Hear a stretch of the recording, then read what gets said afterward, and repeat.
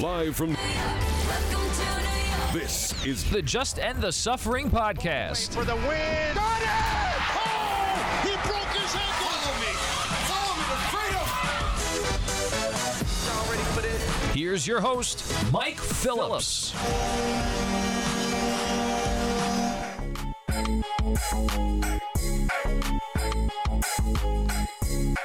What's up, everybody? Welcome to the latest episode of the Just End the Suffering podcast, featuring New York sports talk from a long-suffering fan.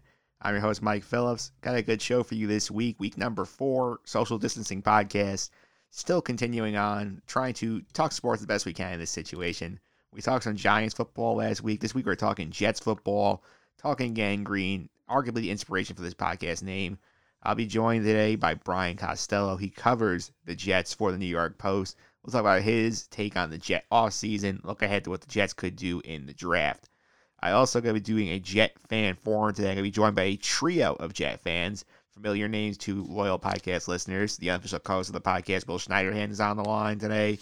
Martino Puccio is up, and the great Rocky DePaola here as well. We will all be talking Jets, doing a deep dive into some of the issues surrounding this team. Make sure you stay tuned to the end of the show for our pop cultures half of the portion this week. And again, one of the most popular guests on the podcast, John Stanko, he's here this week.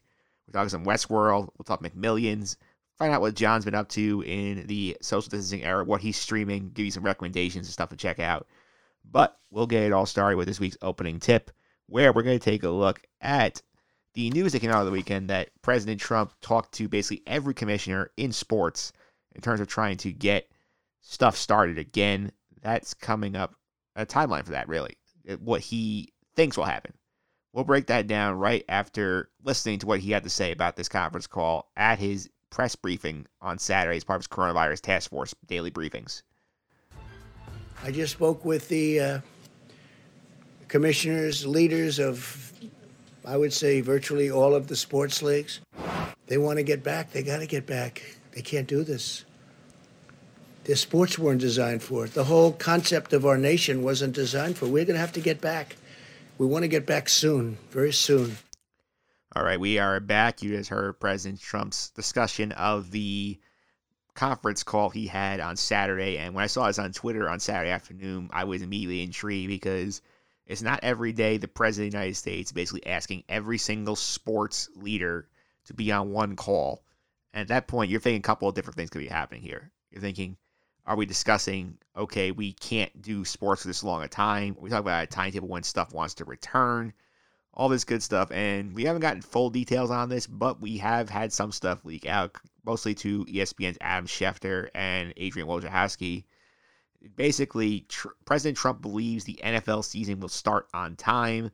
He also believes that we will have fans in the buildings again for sports in August and September. He also, and again, this is all taken with a grain of salt because we still don't know enough yet about this virus. We don't have enough testing. This whole thing, nobody knows a thing.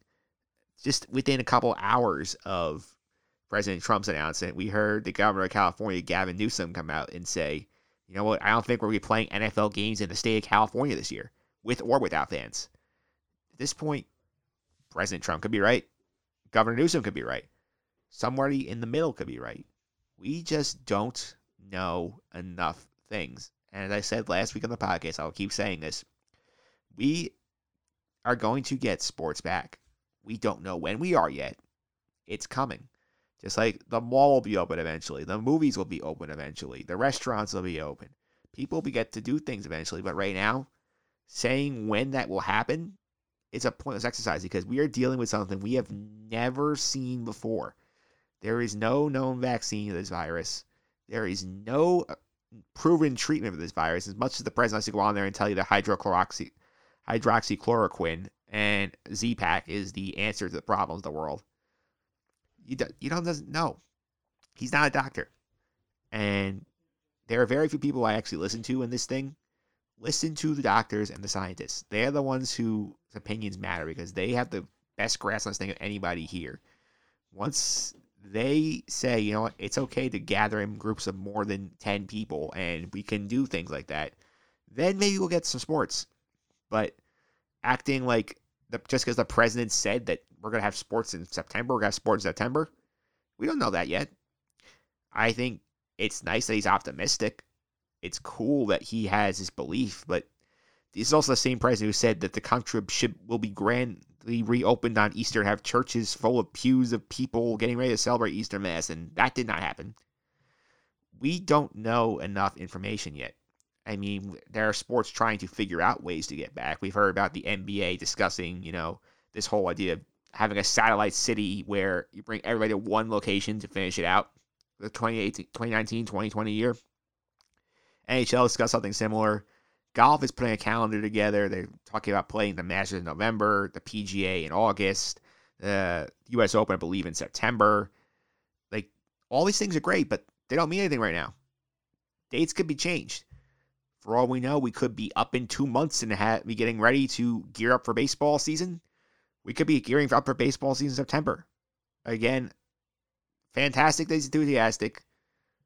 I don't believe him yet. I just can't.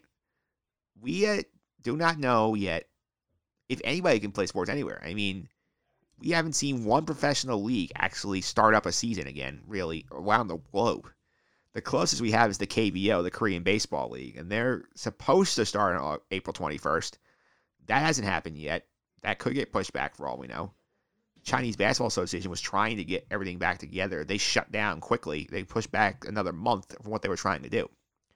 We just don't have enough information. It's a fact. So, again, interesting, but we didn't really learn anything here.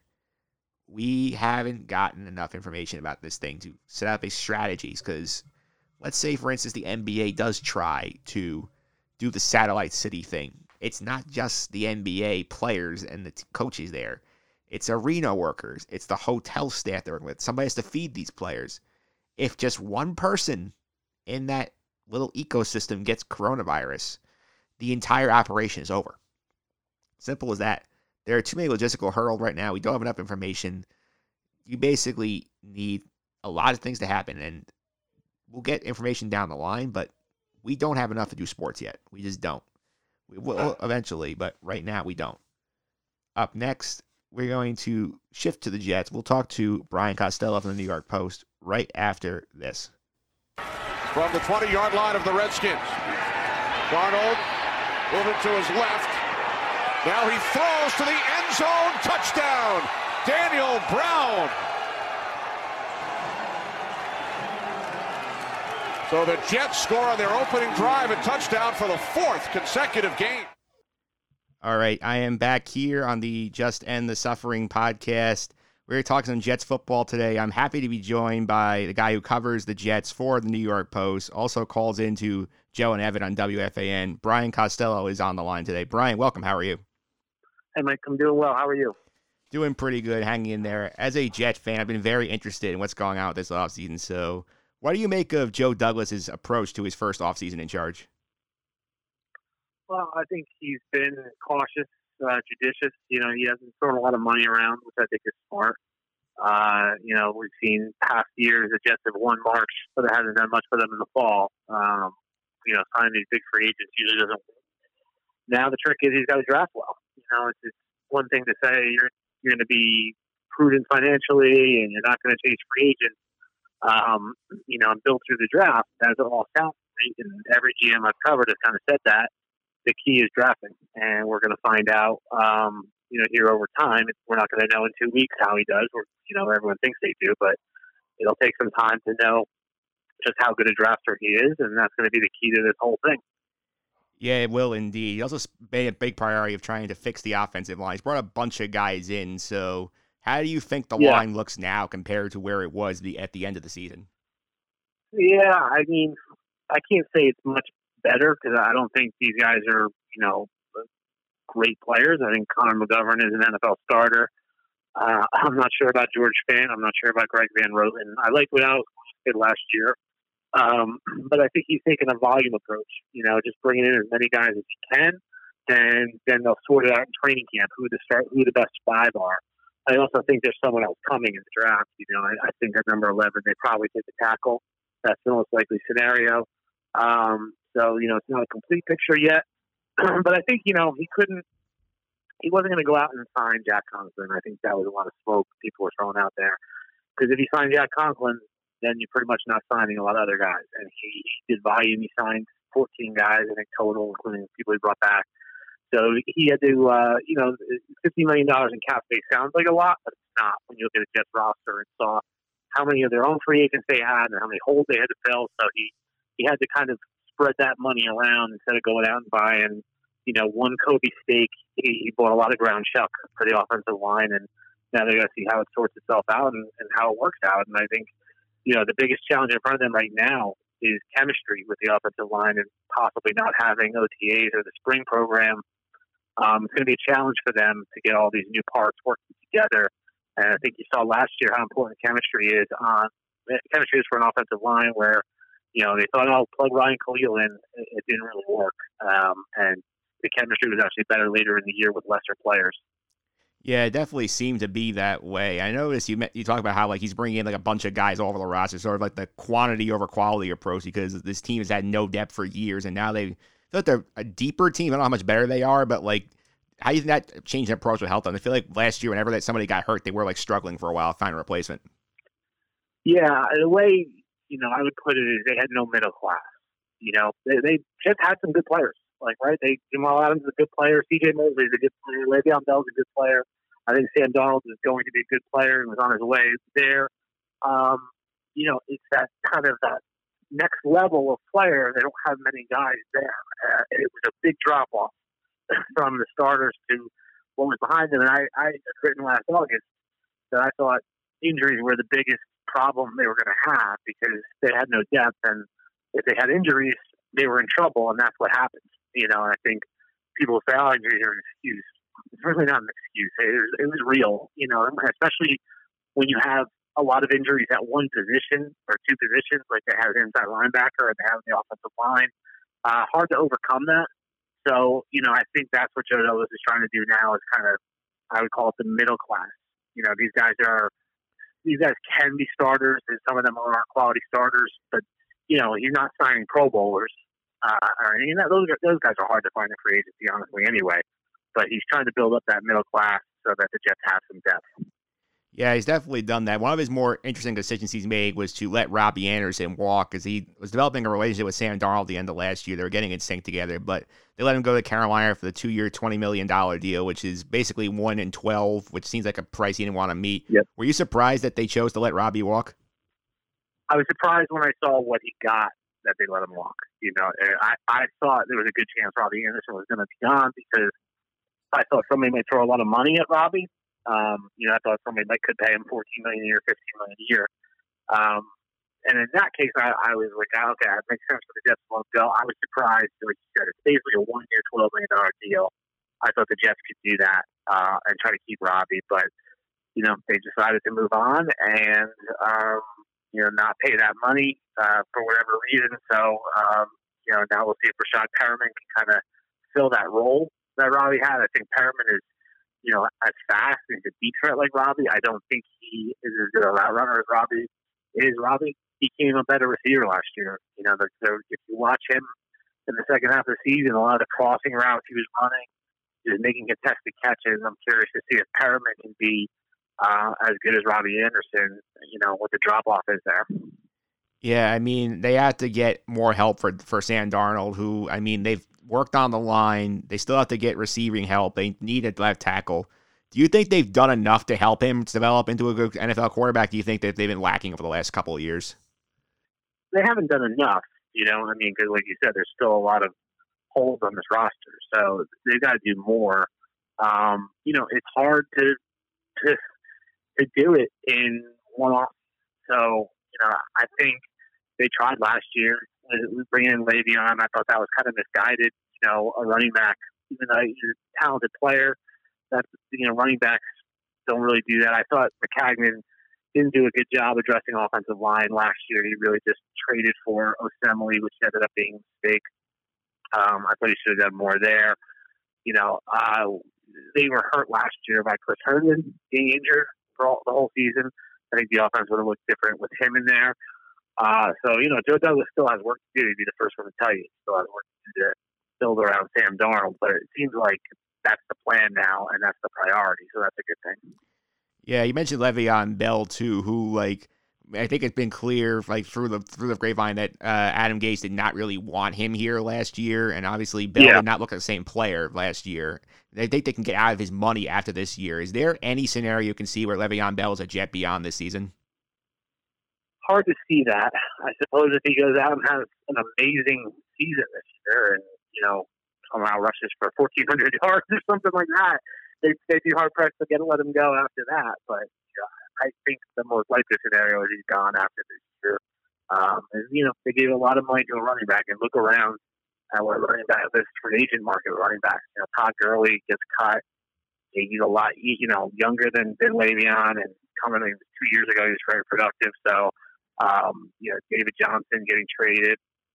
It's a tough world right now for running backs in the NFL. So I think Le'Veon will probably be gone after this season.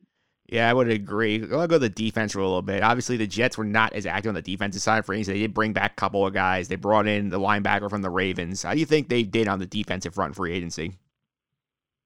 I don't think they did very much defensively. Like you said, they brought in a few guys. Pierre Desir is probably the biggest one that they brought in, the cornerback. I would have liked to have seen them do more at cornerback. I thought there was some better options out there and that weren't that expensive. They seem to just go on the cheap there. And I don't know if they're just counting on Greg Williams playing cover 2 again this year and hiding the cornerbacks. Maybe I think they're going to have to draft one at some point. I don't know if they can get a starter in this draft, depending on where they pick the guy. So I would like to see this on a corner. They need an edge rusher desperately. This is a tough market. It's tough to find a good edge rusher in free agency. They usually don't hit free agency. So I can't kill him there, but a guy like Marcus Golden who's still out there, he's got, the price has to be down for him. Do they bring him in? I think they just need to do something at edge rusher there, and they're probably not going to be able to get an impact one in the draft because there's really only one great pass rusher in this draft in Chase Young, and he's not going to be on the Jets. So to me, I would like to see them do a little bit more on the defense in free agency. Yeah, I know that Douglas has a background with the Ravens and the Eagles, where like a lot of these teams that the successful ones don't usually go throwing big money around the first wave of free agency and making big moves in the second tier. Do you think the Jets have another wave of moves in there, or do you think they've spent pretty much what they're going to spend in the offseason? Yeah, I think they're going to do some stuff after the draft. I think they're kind of on pause right now. I think they'll see what they address in the draft and then fill the holes. This is kind of going to be a different year, I think, where I think there'll be a lot more post-draft moves than usual because there's going to be it looks like there'll be no OTAs. So, it's not that important to have your team all set right now. Like, they're not prepping to go into the building in 2 weeks. So I think you'll see a lot more activity out there. That being said, they're probably down around, it's hard to know for sure, but they're probably around $10 million in cap space right now. They'll get $11 million more when Trumaine Johnson comes off the books in June. You'll need about 9 of that for draft picks. So, and teams like to keep a certain amount of money. Bill Parcells used to call it the rainy day fund for things that come up during the season. Guys going on, have to find other guys. Maybe a trade presents itself where you need some cap space. So I don't think they'll be making a ton more moves, but they probably have, maybe 3 or 4 after the draft. They'll probably fill some holes. Yeah, are you surprised they've still held on to guys like Avery Williamson and Brian Winters, who we thought were clear cap casualties at the beginning of the offseason? Yeah, both those guys, I think, have a little complicated factor that we didn't really look at. They both had injuries last year, and it's hard. Guys have to be healthy to cut them, or you cut them with an injury designation. You have to do an injury settlement, pay them. So I think, that was a factor with both of them that people didn't really look at. I still think Winters is probably competing for his job, and maybe Avery too. But I think Winters will go into training camp with him, fighting for one of these game spots with Zen Newton and Alex Lewis, competing as well. And then, I could see they could cut him before the season, or ask him to take a pay cut if he doesn't win the job. They're not going to pay him $7 million to get backup. So I'm not sure Winters is here when week 1 arrives still. Avery, I think, is probably going to be here, but he could be in a similar situation if they decide that Hewitt is doing well. You know, they might move on from Avery. But to me, those guys still aren't, 100% secure. Yeah, I would agree with that. And I feel like right now the logical place to go is the draft, because the draft's coming up in a couple of weeks. I feel like most mocks have seen the Jets kind of going left tackle, wide receiver, first 2 picks, kind of filling out the rest of their needs after that. Do you think that's the game plan for Joe Douglas? Do you think he has a different strategy in mind? I think, it's going to be the best player that's there. And to me, those 4 tackles are highly rated. So I think if one of those 4 tackles there, that's probably the direction they're going to go. They definitely need a tackle, and those guys are all different thinkers that can improve the team immediately and be an upgrade over what they had.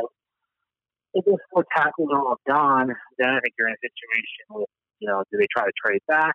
I think if they traded down, maybe then they take an edge rusher or a cornerback or a wide receiver down. If they stay at number 11 and tackles are gone, then you're faced with Jerry Jeudy or CeeDee Lamb or one of those wide receivers, or possibly a cornerback like maybe C.J. Henderson from Florida. And there's always surprises. Like, we always think we know how these are going to go, but someone could slide that. What if Jeff Okudah slides down? Never has him as the number 3 pick, right? Remember the McCagnon draft. Everyone had Jamal Adams going in the top 3, and then he was there at 6 for them. Everyone had Leonard Williams going top 3 and 6. So maybe someone slides to 11 that we're not anticipating slides down there, and they can take one. So you never know. I don't think Joe Douglas is going to go into this saying, I'm definitely doing this or definitely doing that. I think he'll be flexible, and he'll be trying to fill as many needs as he can to the draft. I don't think he's going to overdraft people. Yeah, it makes sense. I want to wrap up a little bit on the head coach, Adam Gase, because last year, he got under the skin of Jet fans pretty early, but you point out on WFAN and your columns many times, they were never going to fire him. They were not going to pay 3 head coaches and 2 general managers in 1 year. Considering the fact that now the playoffs are expanding this year to 7 teams, the Patriots got weaker because Tom Brady's out of the division. Like, do you think this is a make or break year for Adam Gase to show the ownership that he needs to make a playoff run, at least get them pretty close? I think every year they make a break for these coaches now. Look across town. Ben McAdoo had the Giants in the playoffs in year 1, and then it was fired after year 2. And Pat Chandler replaces him, and he's gone after 2 years. So it's gotten tough. In the NFL, there's not much patience. I do think ownership likes Adam Gase a lot more than the fan base does.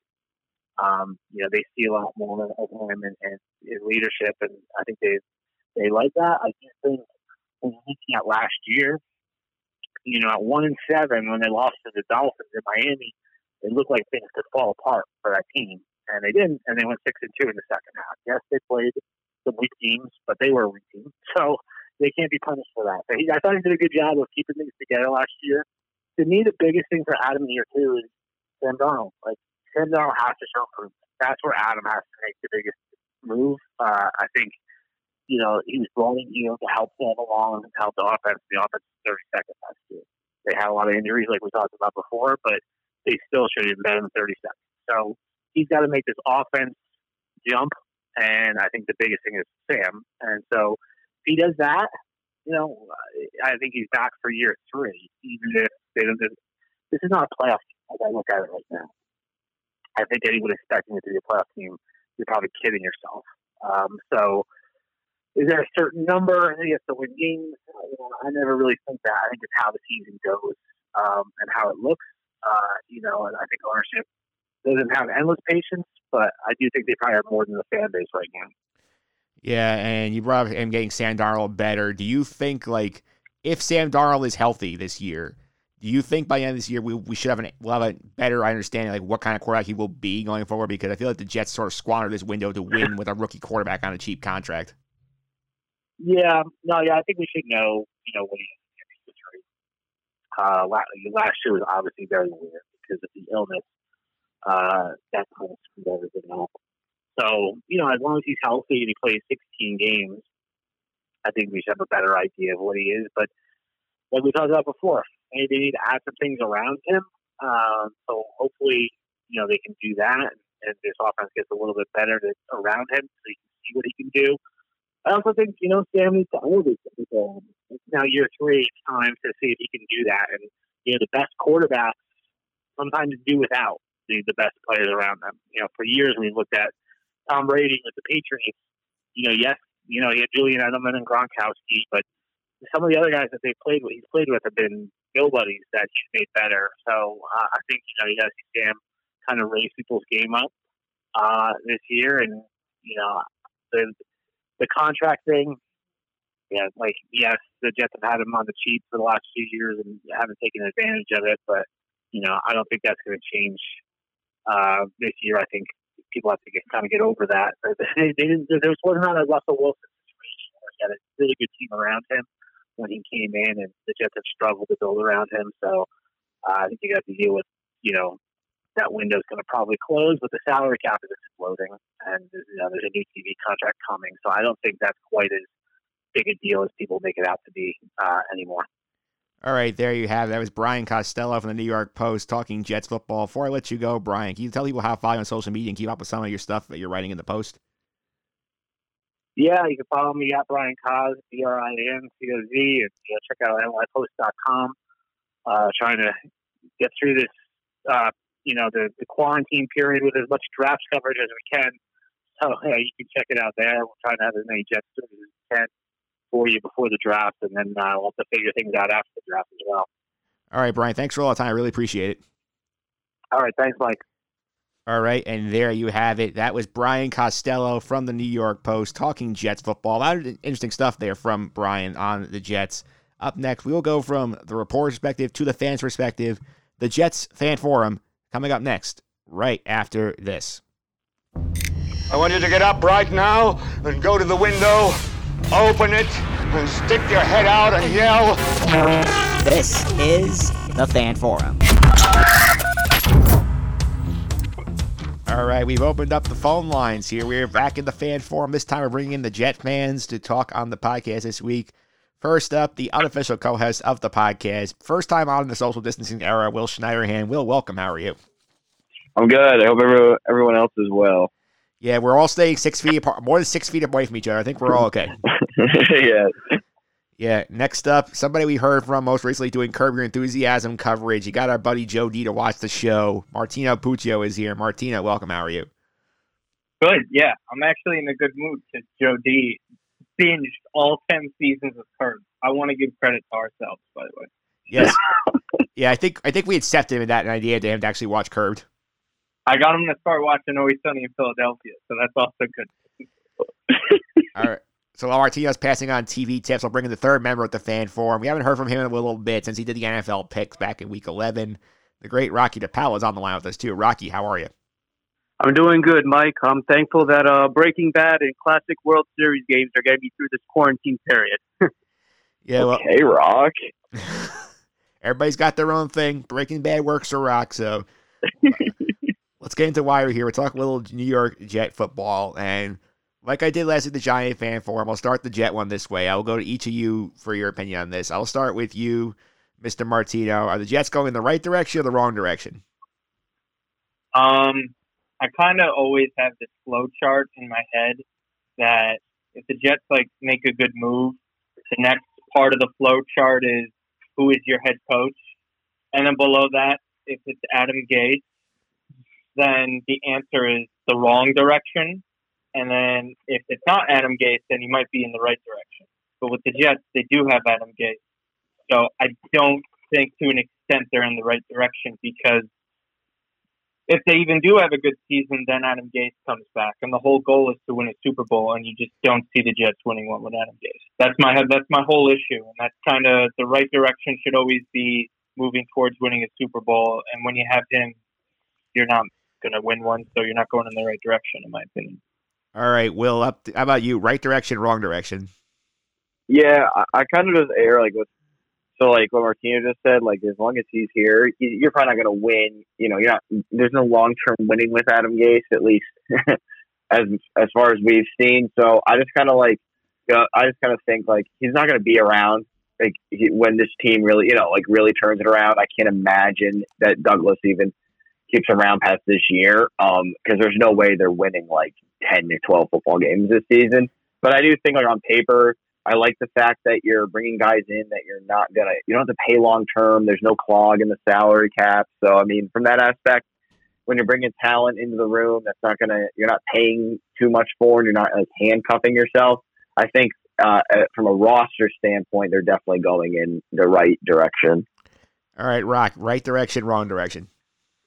I'm going to piggyback off what Will said. I'm going to say I like the moves that Douglas has made. So, on paper, the team kind of looks like they're heading into the right direction, but from a coaching aspect, I feel like they're going in the wrong direction because, Mike, I mentioned this to you on your show back in November. I said coaching's all about making the most of what you had.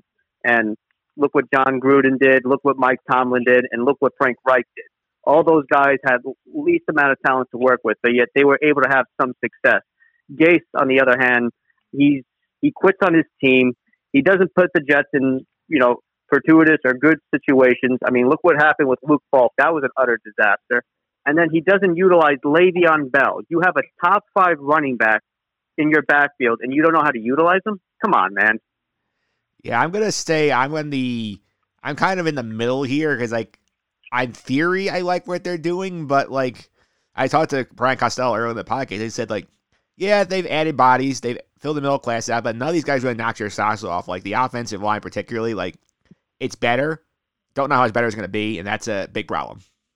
I feel like it's gonna. My whole thing with the offensive line is it has to be better. I mean, it was so terrible. You know what I mean? I would hope that literally anybody else other than what they had is better. That offensive line was just putrid. I feel like when I'm saying it's going in the right direction, it's literally the bar was so low. There was really only one way but up. It was so low, so bad. Once again, feeding off what Will said, I mean, the offensive line was just horrendous, absolutely dreadful. And Darnold didn't always have a clean pocket majority of the time. But I think with the moves that Douglas made, it's going in the right direction. And fingers crossed that it just pans out well and it doesn't turn out to be like the Giants did a few years ago. Yeah, let's talk about Joe Douglas for a minute because, he's been taking the opposite approach what Mike Maccagnan did. Maccagnan was throwing the big bucks around. We saw last year threw $70 million guaranteed at Le'Veon Bell and C.J. Mosley, and that got them a whole lot of nothing pretty much. This year, he basically has not given out a ton of guaranteed money. He signed a bunch of guys to one-year deals. Just fortified the depth. I'll go to you, Rocky. How do you feel about the Joe Douglas first full offseason of his own accord there? I think if I had to give him a grade, I'd give him a B because, like you mentioned, he's bringing guys on one-year contracts, so it's pretty much low risk, high reward kind of thing.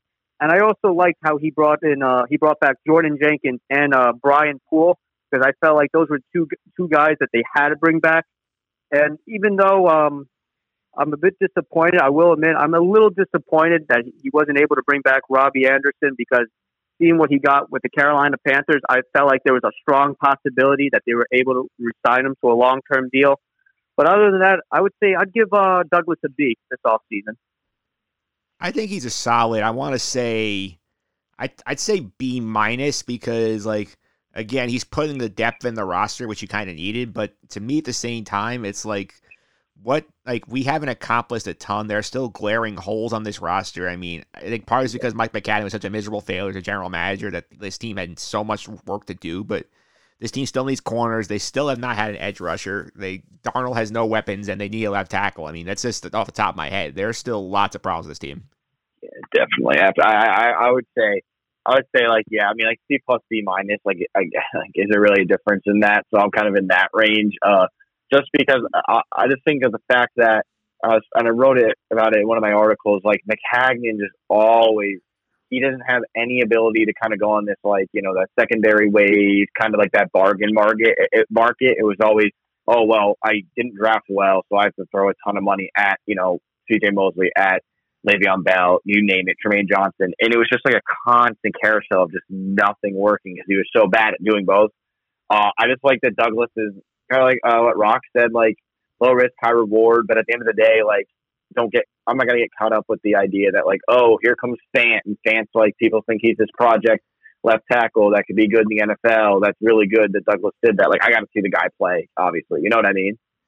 Yeah. And to chime in, I think the Jets, this year's draft and next year's draft class is going to pay huge dividends for the Jets, and it has to pay dividends Yeah. If he drafts like literally 3 people that play in the NFL for 2 years, then he's doing a better job than McCagnon. Especially 3 people outside the first round, because he had a 50% hit rate on first rounders, but like the rest of the picks were just awful. Oh, terrible. I mean, it was just Adams, and then who was the other pick that he did well with? Well, I'm counting Sam Darnold. Oh yeah, that's right. So then Leo swinging a miss. Darren Lee. Darren Lee. Yeah, terrible. Hackenberg with the second round pick. Yeah, but he had Marcus May in the second round. That was really the only pick that you could say. And he's a starter. He's an NFL starter. That would at least what you would want. And in certain weeks, he played up to like a Pro Bowl level too. So my whole thing was with Douglas and just the offseason. Offseason is like a little bit different because he also needs. He hasn't even been here for a full year. You know what I mean? Like, it's not even like he came in before or like after the Super Bowl last year. It's like in the middle of the summer that they thought he could have gone to the Texans, and thank God we're not really in that situation there. But again, I mean, he did everything with what he could. You know, I mean, it's really difficult to bring in the offensive lineman that he had to bring in. He got the most out of the trade deadline. You know, the trade deadline in the NFL is not anything close to what the NBA is like, or what Major League Baseball is, where you could really find some value there. It's really just getting rid of a guy. And you know, it's just not a lot of teams know that they're in the Super Bowl hunt at that point for the NFL trade deadline. You know, like NBA teams, MLB teams, they have a better sense that their team is able to compete at that point, you know, because you're in mid-July, at the end of July. And then you're at, you know, like in the middle of February, whenever the NBA would have it. It's just really difficult. And again, the NFL is all about the draft. It doesn't matter. Like, we've seen the Jets win a ton of off seasons all the time, and they play absolutely terrible. We've seen John Idzik not only strike out in the draft, strike out in free agency. He's just keeping his options open because they're all short-term deals. We talk about it all the time, just the 3 of us, and then whatever, like a Toktaraki. Like, they're good moves, you know? Like, there's not a lot of risk involved in this. Like, the risk involved, like, you could tell McCagnon got so desperate last offseason because you remember when, I believe the story was, they tried getting Dante Hightower in the facility, and they tried wooing him with donuts. And, like, the only thing that you could sell on a player that plays for the rival greatest dynasty to ever play the sport is, you know, Krispy Kremes, then you have a bigger issue lying down the road. And now he overpaid for Mosley to an extent. You don't see that, but look, options are open, and who knows? Maybe there's a trade back in this draft. For now, it's I guess I'd go with a B. It's just there's not much to go off of in free agency, in my opinion. Yeah, definitely true. Yeah. And then on top of, one more thing. If you're not able to have guys to come and visit your facility, you're not able to interview them, you're a little bit more hesitant in offering certain money or a longer-term deal. You're not even able to sell them on the culture fix that Joe Douglas talks about. So I think that's also difficult. So, yeah, B. So, yeah, that's it. Yeah, I think in terms of this, I think the thing I like about him more than like some of the past GMs is like, especially McCagnon. Like McCagnon, like did not have that walkaway number. He would bid against himself to make sure he got the guy he wanted, and then the Jets end up in cap hell. And now Douglas at least has shown like I have a number. I'm not paying more than that number, and I'm not going to bury my team in bad contracts because I have to have certain guys. Like there was a walkaway price for guys like Jack Conklin. There was walkaway prices for like people like that, and we may disagree about what the number could have been for somebody like Robbie Anderson, but I've admire the fact that he has a vision and like he's not willing to overpay for guys. Just what gets the Jets in so much like of these boom or bust cycles. Like, oh, like we're good for 2 years, we don't make the playoffs, and then we're rebuilding for 5 because we screwed the cap up so badly. I mean, going back to McCagnon's first year as the GM, look what he did. He brought back Cromartie, he brought back Davis, and he just pretty much gave him, a boatload of money. But I give him credit for the Marshall trade because that was a steal, at least for the beginning. Yeah, Marshall was a steal at the beginning of the deal, but like that whole locker room imploded in 2016. But without talking about McCagnon, I think this offseason, I think there's a couple of interesting things I want to discuss here, which is I think the Robbie Anderson move. I'll go to you, Will. Like, did you have a problem with letting him go at the price he was offered there for the Panthers? Yeah, I mean, I'll be honest. Like, I was never. So, like, yeah, for the price, let me just preface for the price. I don't know why the heck you didn't bring him back. Like, we had discussed it. Like, that was the price. Like, you're framing it as that deal, right? Like, oh, if it's this deal, bring him back. And, I mean, I don't know why you didn't bring him back for that price. I wouldn't have gone. I mean, what he was projected to get at the beginning of the season, like, absolutely. Season, like, no way.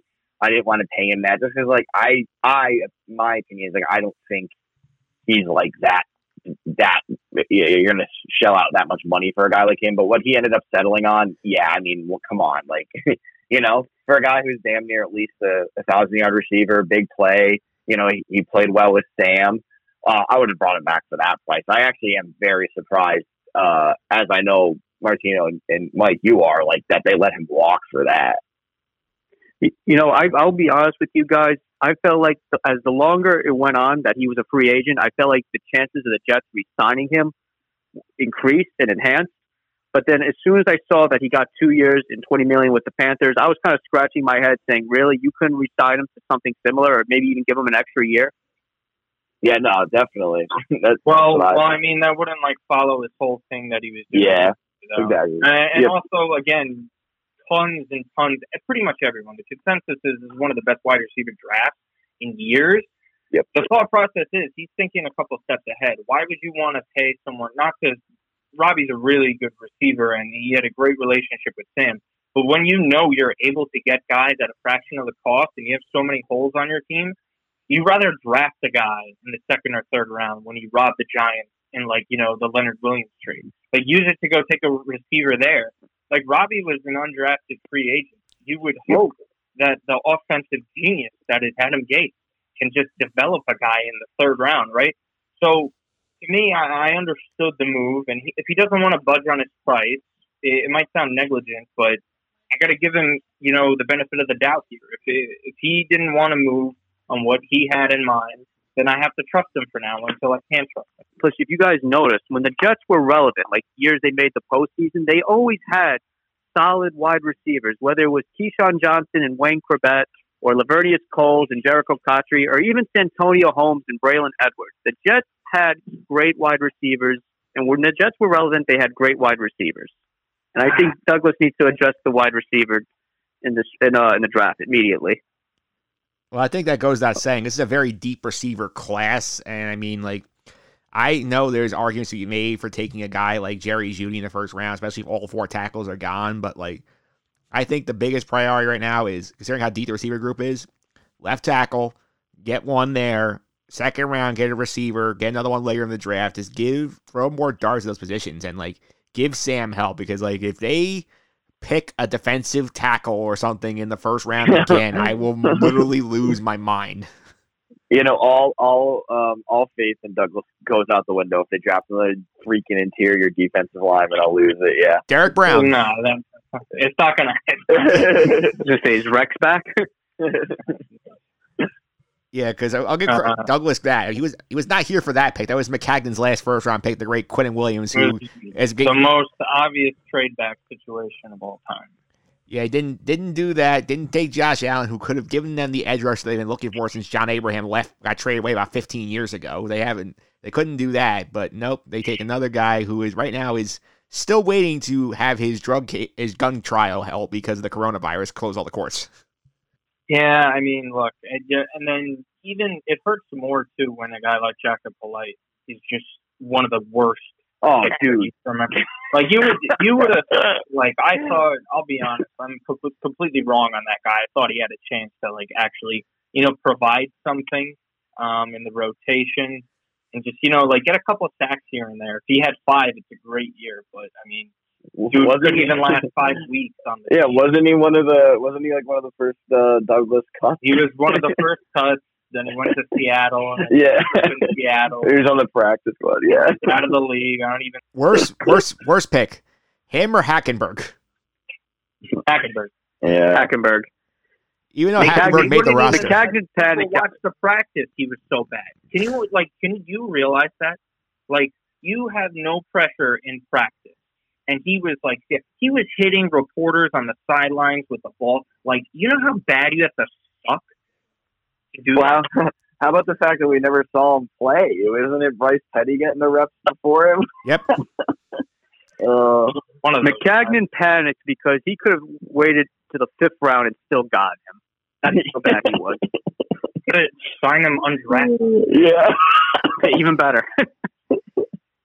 Yeah, I think what happened with him, I think he just fell in love with the tape and just like the freshman tape, and then like once they got in the building, he's like, oh my god, this kid can't play. It's kind of like what happened, I think, when they traded for Tebow back in 2012, where they must have just gotten like, when they were just so enamored with the circus that was with the Bronco thing. Once they got him in practice, they saw like, oh my god, he's horrendous. You can't use him on offense, and they started to come up with ridiculous ways to get him in special teams packages. Yeah, imagine rooting for a team that likes Tim Tebow. Yeah. Let's get back on track here for a second. We'll get off the Hackenberg Tebow train here. Let's go to Martino's favorite person in the world, Adam Gase. Like, what has to happen here for him to actually be a successful coach in this town? I got an idea. Go. Get his head out of his ass. I mean, the one major thing I love about Sam Darnold was that the story, he went into his office and told him basically in the nicest way possible in Cali surfer voice. Yeah, I don't think what we're doing is working right now. We got to change it up a little bit. And he can't be on the sideline admitting that he defers the challenge flag to his offensive coordinators because he's too busy trying to figure out a game plan when his offense for the 3rd straight year is ranked bottom 3 in the NFL. There is pictures of him on the Microsoft Pro Edge or whatever the hell you want to call that thing on the sideline, sitting by himself, no players around him, no coaches around him, no quarterback. There is nothing worse than a human being that thinks they're a lot smarter than they are. And you know the history of Adam Gase. He was literally a fly on the wall in the Michigan State coaching staff back when Nick Saban was coaching there. And he hung around. He had no football acumen whatsoever. He never played at a higher level. He never really was doing a great job that you're okay, that's solely Adam Gase doing that. It was just, he was on staff with Saban. He was on as the offensive coordinator when Peyton Manning was setting records. There was never a true moment that you were okay, Adam Gase is the guy there. That he's the mastermind behind all of this. And you know what? That relationship with Joe Douglas is highly overrated just because they were in Chicago at the same time. It doesn't mean that he likes him enough to keep him here because Adam Gase has to get him out of his own way. And one of the main things that people always talk about, okay, a guy got fired from his first job. You sometimes second time around, Bill Belichick is the gold standard of it, that he figured things out and he changed it. Thing is with Bill Belichick, he had a few off seasons, went back as a coordinator before he got another head coaching gig. Adam Gase got tossed back into the same division and went into another inept franchise where the guy was playing GM for a little bit. I mean, he did well with the Darren Lee trade. Give him credit for that. But, I mean, look, he needs to get out of his own way and realize that he isn't the genius that he thinks he is. Yeah. So, my take on it, I think he just needs, if he wants to be successful, and I preached this so many times, he's got to utilize Le'Veon Bell. As an NFL coach, how the hell do you not know how to use Le'Veon Bell? This guy was pretty much, the most dominant offensive player in the last few years, aside from the quarterback position. He can catch passes at the wide receiver slot. He can run the ball. He can do it all. And you don't know how to use him? Yeah, it's like he did it to cut off his own nose to spite his face because of the comments he made when he was there was the rumors that he didn't want Le'Veon Bell or he wouldn't pay a running back that money. And then he kind of stuck to his guns and just didn't use them. There's some weeks where it looked like he was innovative, he's putting these packages together with the first drive of game. Yeah, well, all the scripted plays, or when he'd have who's the little slot receiver, Barrios, rip off that 60-yarder and stuff like that, against the Raiders.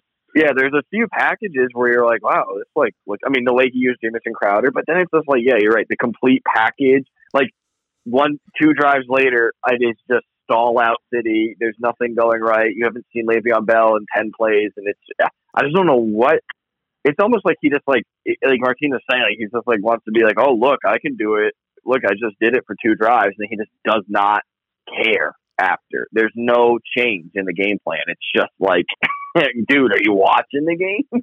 The thing that bugged me with him last year specifically was like I'll point specifically to Ty Montgomery's usage, because in the preseason, like he was in every package, he was being used all over the place, and like he was making plays. And then the regular season, they just forgot he existed. He never touched the football. I'm like, what did you bring him in here for to do that? Yeah, that was what exactly. Like another guy, like dude, you had. I mean, listen, like you don't think of Ty Montgomery as a weapon per se, but in the right system and the right packages, yeah, that dude should have been on the field a lot more. Ryan Griffin was looking like a Pro Bowl. Yeah. Like, come on. And what about Bilal Powell? I mean, yeah, granted, he's like a third string running back, but still, this guy, for a good number of years, he's been a solid player for the Jets. And believe it or not, he's actually the longest 10-year Jet. Yeah, let's go away from Gase. I think we all are kind of on the downslope on him. Let's go to Sam Darnold then. Entering year number 3, year 2 was kind of a very mixed year because of the mono and the ghost game, and like he played well at times on the stretch. He also still had a lot of those mind-boggling turnovers where you're like watching this game, you're like, what the hell is he seeing here? I don't know what decision he's making right here. So like, what is the most important thing we need to get out of Sam Darnold in year 3? Rocky, you first. Other than not seeing any ghosts on the field, I think he just needs to read defenses better. He has to have more of a persistent presence. Now, I know that's more due in part to the O-line, though, but, you know, in the NFL, as a quarterback, you're going to be under duress sometimes. You just got to learn to know where to go with the football, minimize the turnovers, and just give your team and your offense a better chance to win and put them in better positions. Yeah, I mean, also, like, he's never been healthy. You know? When has Sam Darnold been, like, literally, what? Out of the 26 games he's played in his career, you could say he's been fully healthy for maybe half of them. Like, you haven't even seen him yet. You know what I mean? Like, we've seen the flashes, we've seen the unscripted plays, we've seen what he can do, and like Rocky said, you know, just limit those turnovers, limit those forced passes. But like, I don't know why you can't. I don't even know. Like, the question to me is like, I'm not even worried about Sam Darnold. I'm really not. Like, even when he looked terrible against New England, I was literally there. Like, I don't know. Let me see the guy healthy. Let me see the guy with the offensive line and more weapons than, you know, 2 receivers. Like, I don't know. I'm not really worried about the guy one bit. Out of all the things you got to worry about this offseason, I'm not worried about the quarterback. Yeah, so I'm probably the biggest Darnold guy I know. I think I always like find a way to defend this guy. Like, it's different with like Mark Sanchez coming out. Like, I liked him, but there wasn't any moments that I saw. You know, like that touchdown pass to Crowder in the Ravens game. Even the one Crowder dropped. You see that play happen, and you're like, "Holy crap! Like, that's the guy." Like that, they never had somebody like that. Maybe the few games that Brett Favre played in until he like tore his tricep muscles. Fact is, guy has the worst offensive line in the NFL. He has a coach that doesn't allow him to play to his strengths. Everyone knows Darnold is a magician the second he's able to roll out of the pocket and create plays with his legs, right? You know, that Robbie Anderson pass against the Oakland Raiders. Like, he was kind of dumb. He should have ran because he had all that space in front of him. But that throw he made at the angle, and even the first time he ever played the Dolphins, he's throwing 300 yards. It's the most yards, first player at his age to throw for 300 yards. He had an 82% completion percentage in 2019 when he had a clean pocket. That's 6 out of 32 qualified quarterbacks. But the funniest part about all of that was he had the least amount of clean pockets in the NFL. He always had the worst protection. Just protect the guy.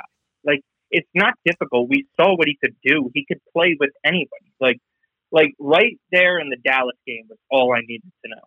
Like, That's the perfect example. That's a game no one had the Jets winning except Manish Mehta because he just wanted clicks for his article.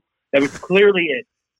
And the fact that kid went up there and played like that, the way he handles everything is just so sound. Again, no matter who you put in that Jets team last year or the year before is going to succeed. You could put in Deshaun Watson, Patrick Mahomes, Peyton Manning. They're not going to play well, and they're not going to win anything. So it was very unfair, in my opinion, to judge him off of his first 2 seasons. So I'm very high on him going in if Gase allows him to play to his strengths. Yeah, I think the key here is the line. And something Brian Costello brought up earlier is that, like, there are teams going to be very badly hurt by the lack of off-season programs because of the whole coronavirus thing, because they're going to basically going for the whole quantity over quality approach. We're going to go to camp and have the 5 guys sort of sort themselves out in camp. And, like, the longer it takes to identify those 5 guys and who the starting 5 are, they're not going to be able to build chemistry. That's going to lead to more line problems early in the season, and that's going to impact Darnold's development again, which is another issue you have to worry about, especially considering you might have a rookie left tackle. I agree. That's kind of like what happened when they did in the offseason when they tried to get Khalil in there. Fit in all these guys. None of them played together. No, exactly. That's what I'm saying. They're not even playing together in the games. They're not even practicing together. So, like, how could you even expect that? But the silver lining in that, Mike, is that no other team really, like you could even point to like the Giants as well. They're going to have those issues. So at least the other 32 teams have those issues, and it's not just the Jets, which is very rare. Yeah, this is sort of a situation where like the continuity is going to be like key for these teams to do well. Like I'd be hard pressed to find many teams with new coaches who are going to do very well this year because they're not going to get in the building, learn the schemes, and do all that OTA work, the extra work they get. Like it's something where the Jets may have a very, very slight advantage over teams like the Giants who are installing entire new programs where the program may not be great, but at least they've been in it for a full year. Again, like you already said, the guy is probably going to be slated again this year with all that. So I don't know. At least he's only 23. You get a better offensive line, more weapons. It's just simple. I mean, it's really simple. I really have no other input on the matter. It's like Martino said, like Mike said, get the guy, make him play upright more, not running for his life every snap, and we'll see how good he is. It's kind of like anything in the NFL for any quarterback. Like Martino said, put Deshaun Watson under center. You saw him get, murdered for Houston 2 seasons ago. Like it's the way of life in the NFL, man. I can maybe Russell Wilson's the only quarterback who can like play with a bad O-line and still play pretty well. Other than that, I meant like a rookie Russell Wilson would not have succeeded like that. Yeah, it's a little different with the prime. I get what you're saying, but my point was like rookie Peyton Manning was leading the league in interceptions. Like, you think you put him on this Jets offensive line and his best receiver is like Jamison Crowder on his good day, like. No, it's absolutely. It's simple. It's real simple. And Crowder's like a second string wide receiver on a good team. Yeah, let's go to the defensive side for a little bit because they're the more impressive unit because of our hero and savior Greg Williams, who coached up a unit that had like so many injuries last year and so many no names aside from Jamal Adams and made a ton of plays. I feel like this unit is going to be vastly improved with CJ Mosley back healthy for a full year because I mean, like we saw the impact he was having that one game against Buffalo before he got hurt, and like he was all over the field, he's making plays. Like I'm very excited to see him play a full year with the Jets. Oh, no doubt. I mean, you alluded to it before where McCagnon probably paid too much for him because he had to prime away from Baltimore. CJ Mosley is like one of the best middle linebackers in the NFL. It's not even a question. And you saw it in that Buffalo game. I mean, they were winning that football game until he left, And I think he's an absolute stud. He's someone who he's been around. He knows what offenses are trying to do. He's a super smart linebacker. I mean, and the guy can do it all. You can send him in on disguised blitzes, and he's good enough in coverage where he does it all, man. I mean, compared to what they were working with and Greg Williams had the Jets winning football games with last year, you had CJ Mosley. You're doing a lot for that defense, especially against the run. I mean, it's just another really simple, outcome. When you put an all-pro, Pro Bowl middle linebacker in the middle of your defense, you're going to be so much better. And plus, you're going to get Avery Williamson back, who, before he got hurt last year, he was probably the Jets' best defensive player the year before. Nah, that was Jamal. But I was going to make that point too, though, Rocky. They didn't have 2 starting. Yeah, exactly. Yeah, they had no cornerbacks. Their number 3 overall pick, who's supposed to be supposed future Hall of Fame defensive tackle, was absolutely useless. You couple that, like you add those 3 guys, you get Desir in there. You hope I assume they're going to take a cornerback with one of their first 4 picks. To be honest with you, if it doesn't go to offensive linemen and just wide receivers, I think cornerback is a position to watch. Like these guys are getting older and they're better too. Like a year older for Jamal Adams. Like this guy has the potential to win Defensive Player of the Year this year if all breaks right. This was like, weren't they a borderline top 10 defense already without all of those things? Like, the run defense was like top 5 or something there. Yeah, I think it was top 3 at one point. Yeah, like, without a pass rush. That's exactly. Without a pass rush and edge rusher and cornerback. Greg Williams still would have football games. And then, like, what if Quinnen Williams unlocks his potential? What if you get C.J. Mosley and Avery Williamson for a full year? What if you get, like, solid cornerbacks? Then all of a sudden you can look at, like, a top 8 defense at that point. And that's massive because then it takes a ton of pressure off of the offense, too. Yeah, I actually said it in one of my articles that's going to come out for Fansite, and I said, like, one of the predictions is you're going to be looking at, like, going to those borderline elite, if not an elite level defense. I know they don't have the edge rusher.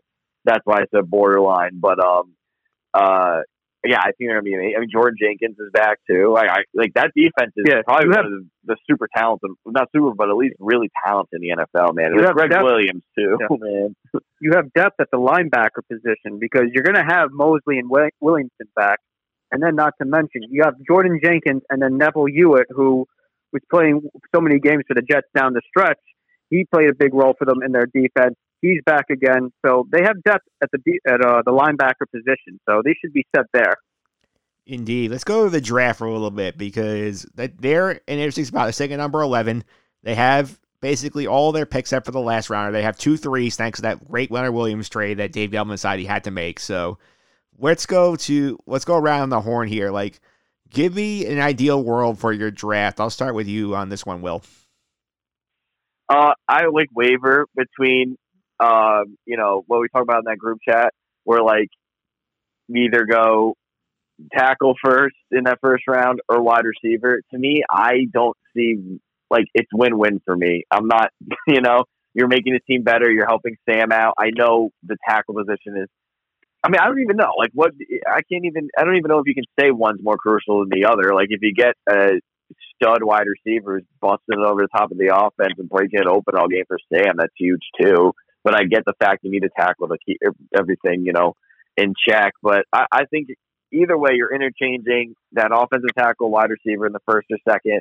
Like Martino said before, Nab maybe a corner later on, 3-4, maybe you're looking at a corner receiver again, keep building that offensive line. But I think you're really going to see a lot of attention to that offensive line, especially based upon the deals that were made this offseason. And they're absolutely going to probably get a receiver, I would say, in those first 3 rounds. I think, at least with the first round pick, I think they should go wide receiver because I'm not saying it's all set in stone at the offensive line position because I think they're still going to draft linemen as the draft progresses. But I think at least for the first round pick, they should go wide receiver. And a guy that catches my eye is Jerry Jeudy from Alabama. The guy, he's compared to OBJ, and they said he's not like a knucklehead. He's a student of the game, phenomenal work ethic. And like I mentioned earlier in this segment, the Jets, when they made the playoffs or when they showed some relevancy, they had solid wide receivers. And if you have Jeudy with Crowder, and then, maybe the Jets can make some noise at the wide receiver position. And plus, this isn't guys like Clyde Gates or Chaz Schilling or another name. What's that? Vincent Smith. Yeah. David Nelson. Yeah, there's another one. Oh, jeez, yeah. So, and there's so many ways this could go because I always say how unpredictable the draft is. I think teams are just going to bite up on Tua, and I really do think a tackle is going to fall there, and I think priority should be tackle. Now, I think there's a very likely scenario there's no tackle there. I said Jerry Jeudy is the player I've always wanted. I said I wanted Jerry Jeudy the second we found out Sam Darnold had mono. My friends all thought I was crazy because I said, I already gave up on the season. If you know your teams well enough and if you know the Jets, the season was over the second that happened.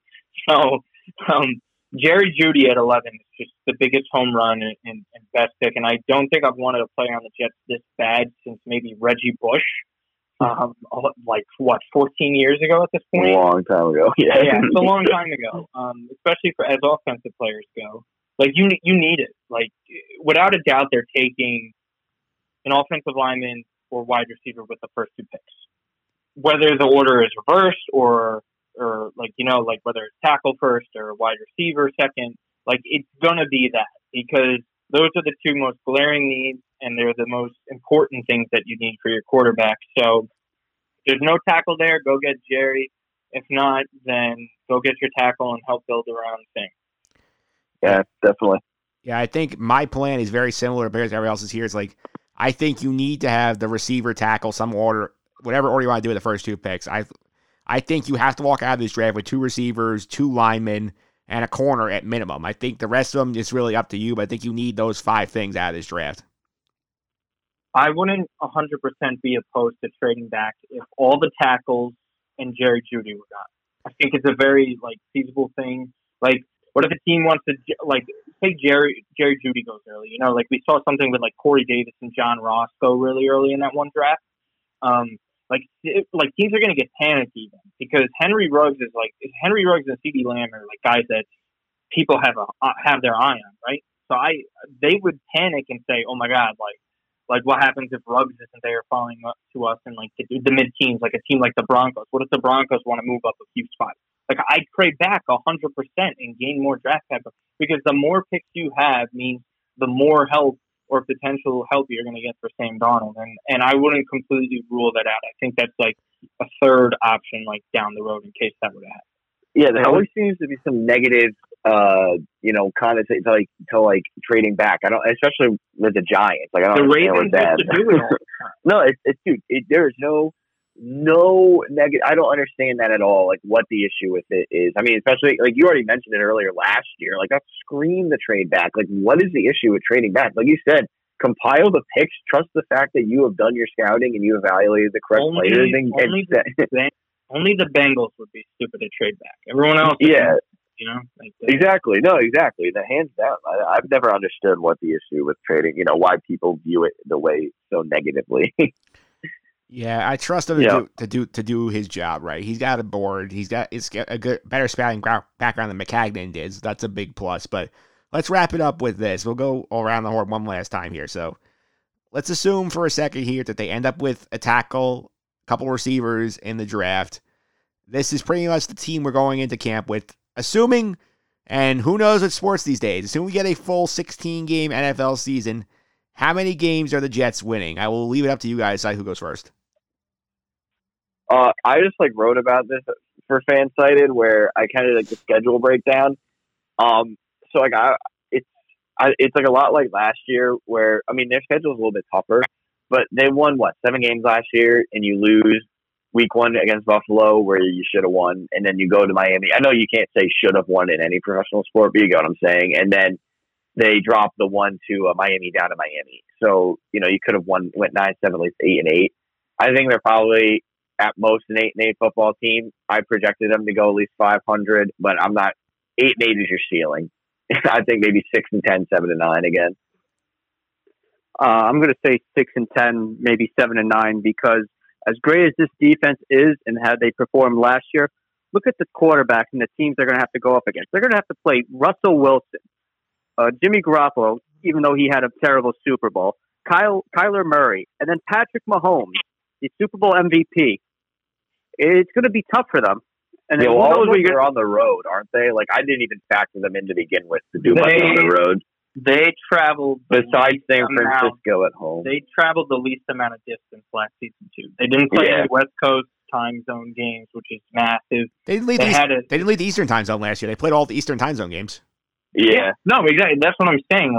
That's not going to happen again. You're not going to be playing. They lost to the Bungles, for God's sake. The only win that they had, where they were giving up 10 sets. To me, man, I would not be shocked if they won 5 games. It just really, I don't trust the coaching staff. I think the division to an extent is better. I think it's the Bills division. We don't know what the Pats are going to do at quarterback yet, but I still think they're going to be at least winning 7 to 9 games without, a star quarterback. The Dolphins, I think, have the potential to be really good, a sneaky dark horse team, because say they get to it, the Dolphins have a ton of picks. If they Devontae Parker was the resurgence there. They got a culture going on. I wouldn't be shocked if the Jets win 5 games and finish 4th in the division. This is just it's a very difficult schedule. They're just not good. Adam Gase is just an atrocity. My best case scenario is they somehow win 7 games, and it has to do with Greg Williams taking over at one point in the year. And just to throw one more thing in, they play the Chiefs at Arrowhead, so that may be an ugly game. Well, like I said, on the road, I didn't even factor that. I think I had them winning a game or two on the road. They're not all those games. Forget it. Like there's no shot. But I think you might be able to. But like Martina said, there's like a lot of leeway where you could, like you said, yeah. If they won 5, I wouldn't be surprised. If they somehow scratched 7 or 8, I also wouldn't be surprised. Because at one point, I'm just gonna err on the side of belief that your defensive coordinator can do what he does. And at one point, just hoping that Sam Darnold can at least just break out of his shell on his own and win despite his head coach. Wait, as a Jet fan, are you guys hoping? Because you want your team to win, but are you guys hoping that this could be like 2013, where the Jets, they didn't have all these playmakers, they were a bad team on paper, but for some strange reason they finished 8-8, and they brought back Rex Ryan for another year. And of course, we know what happened a year after. But do you think we could see something like that, or it's not in the cards? I think they would have to, if everything breaks right, there would be a dark horse for that last new playoff spot. Yeah, my thing is, like, when you have the quarterback, you have a chance. But again, they need everything else around it. But we'll see. It's a lot of, this could be completely different post draft. Yeah, I think my theory has been that they're going to be a 6-win team until proven otherwise. Because again, this team is just not very good. They have so many years of bad drafting to overcome. Joe Douglas is starting to put depth on the team. They don't really have enough star power aside from like Jamal Adams and Mosley and Bell, if he's right. There's not a lot there, and like the offensive line is going to be rough at the beginning of the year when they have no real time to work together and sorting out the best 5. I can see this being another kind of similar year to the 2019 season, where they started off very badly and they pick up a little bit towards the end of the year. And is it enough to save Gase's job? I don't know. I just don't think this team is very good. No, I mean these road games are absurd, though. Like not only like playing, they might win 2. They might win 2 games on the road. They play at Buffalo, at New England. That's a given. All the division games are disasters. Then you have to go at LA both teams, at Kansas City, at Indy, and at Seattle. Like, what? Like, you're right. That's 1 win at best. Yeah. I have a feeling, I mean, just based on what they've done before, like, at least those LA games, like, I'm assuming you're just going to keep them out there. But then you have a shot maybe at least one of those teams. But Jesus, no way. If you have to go make 2 trips to LA, forget it. You know what I mean? Because I know like Buffalo stayed they didn't stay in New York, but when they played the Giants and Jets, it was back to back. And granted, that's only New York. Yeah, well, that'll be fun to keep track of the Jets this year, guys. Thanks again for hopping on this Jet fan forum. I really appreciate it. Everybody, a chance to plug our social media is Rock, because you have not been on here in the longest time frame. How about you go first? Social media. I am. You can follow me at Twitter at @TheRock_954 or at Instagram _Rock1995. All right, Martina. How about you? You just follow me on Twitter at Martino Buccio. And Will, last but not least. Oh, yeah, and I'm on Twitter as well at Will Strider H1. All right, thanks, guys, a lot. I really appreciate it. Up next, we'll go to wrap up the show, do some pop culture, talk a little Westworld and more with the great John Stanko right after this.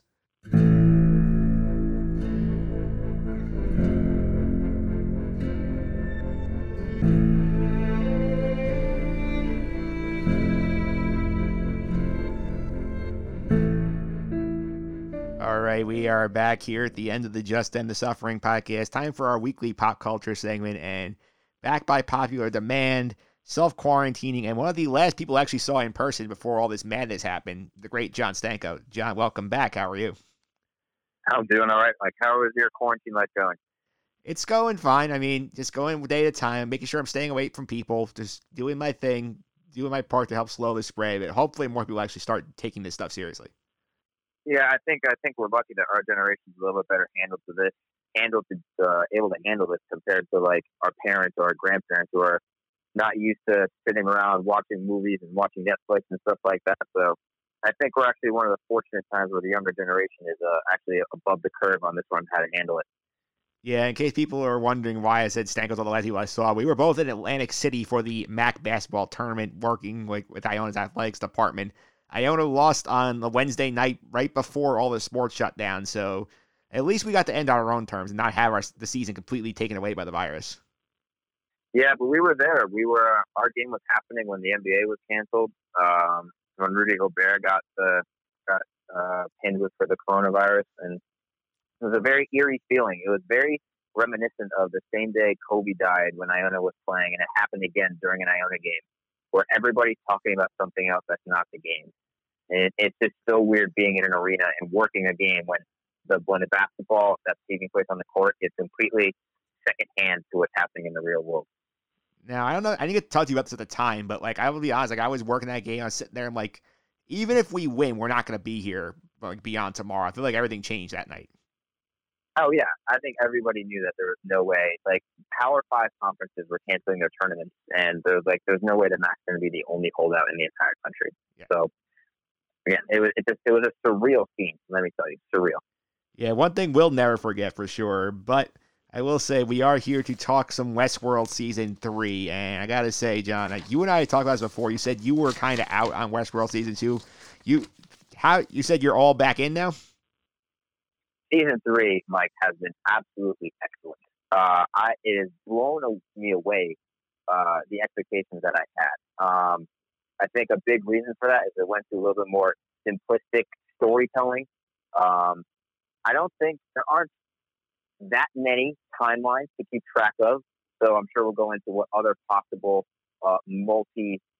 facets of the series, of this season, because there are some definitely theories out there with that, but they went to more linear storytelling that's easier to follow, and the writing, Mike, is just so much better. The dialogue is crisper. The long soliloquies and speeches that in season 2 seem so forced and way too preachy, they actually seem kind of natural in the flow of season 3. And the way the show looks like is stunning. I don't know what the budget is for the show. I don't know if it's more than Game of Thrones, but everything in the show looks futuristic and it looks amazing. It really does. Before we dive into the spoilers here, you want to tell me how you got into the show?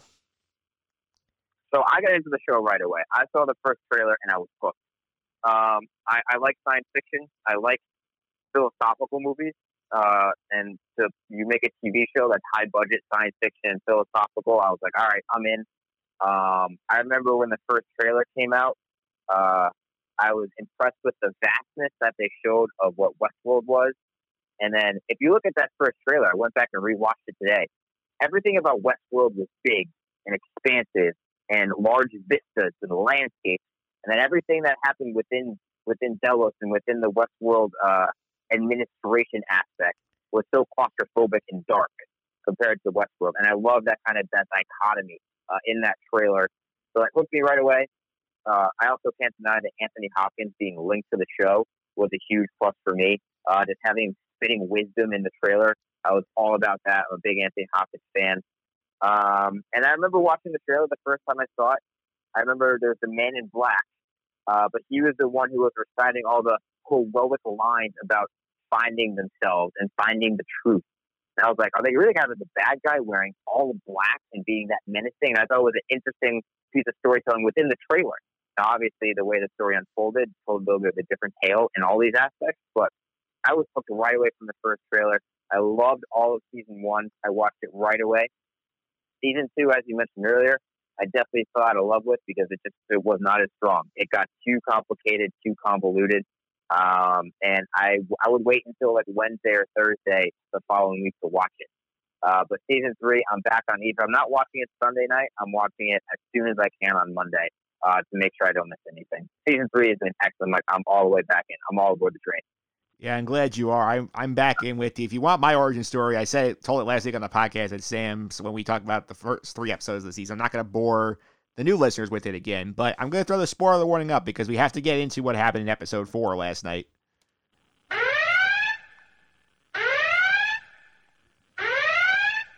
Before we go any further, are we sure that you are actually John Stanko, not just me being John Stanko in a host body? Yeah, I don't know. Are we in the simulation world or are we in the real world? Which world are we in, Michael? We don't know.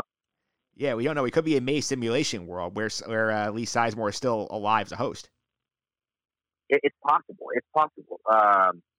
Yeah, I mean, we're going to get into episode 4. This episode's really interesting to me, Mike, because in a way, it was the most, how do I say this? It was the most basic cable episode of Westworld I can ever remember. where it was plot driven of we're going to go to the bank, we're going to steal his money, then we're going to get him, and we're going to interact with characters. And it was very simple in its storytelling, but yet also at the end of it, it had what possibly the fulcrum moment of season 4, where we realized that Dolores is everybody. So it was simplistic in the way it told the story, but in the end, it still had one of the biggest twists, if not the biggest twist of the season. So I love that dichotomy in this episode, and it was a phenomenal episode of TV. Yeah, I think we have to go to the spoiler. You just mentioned it. Last week, we were talking with Sam. We're trying to figure out who was in Charlotte. We came up with some theories. We said it was Teddy. I thought it might have been Armistice. She said Dad Bernathy could have been in there, but instead, it's Dolores. And Dolores is in every host she's made. She's in Connell's.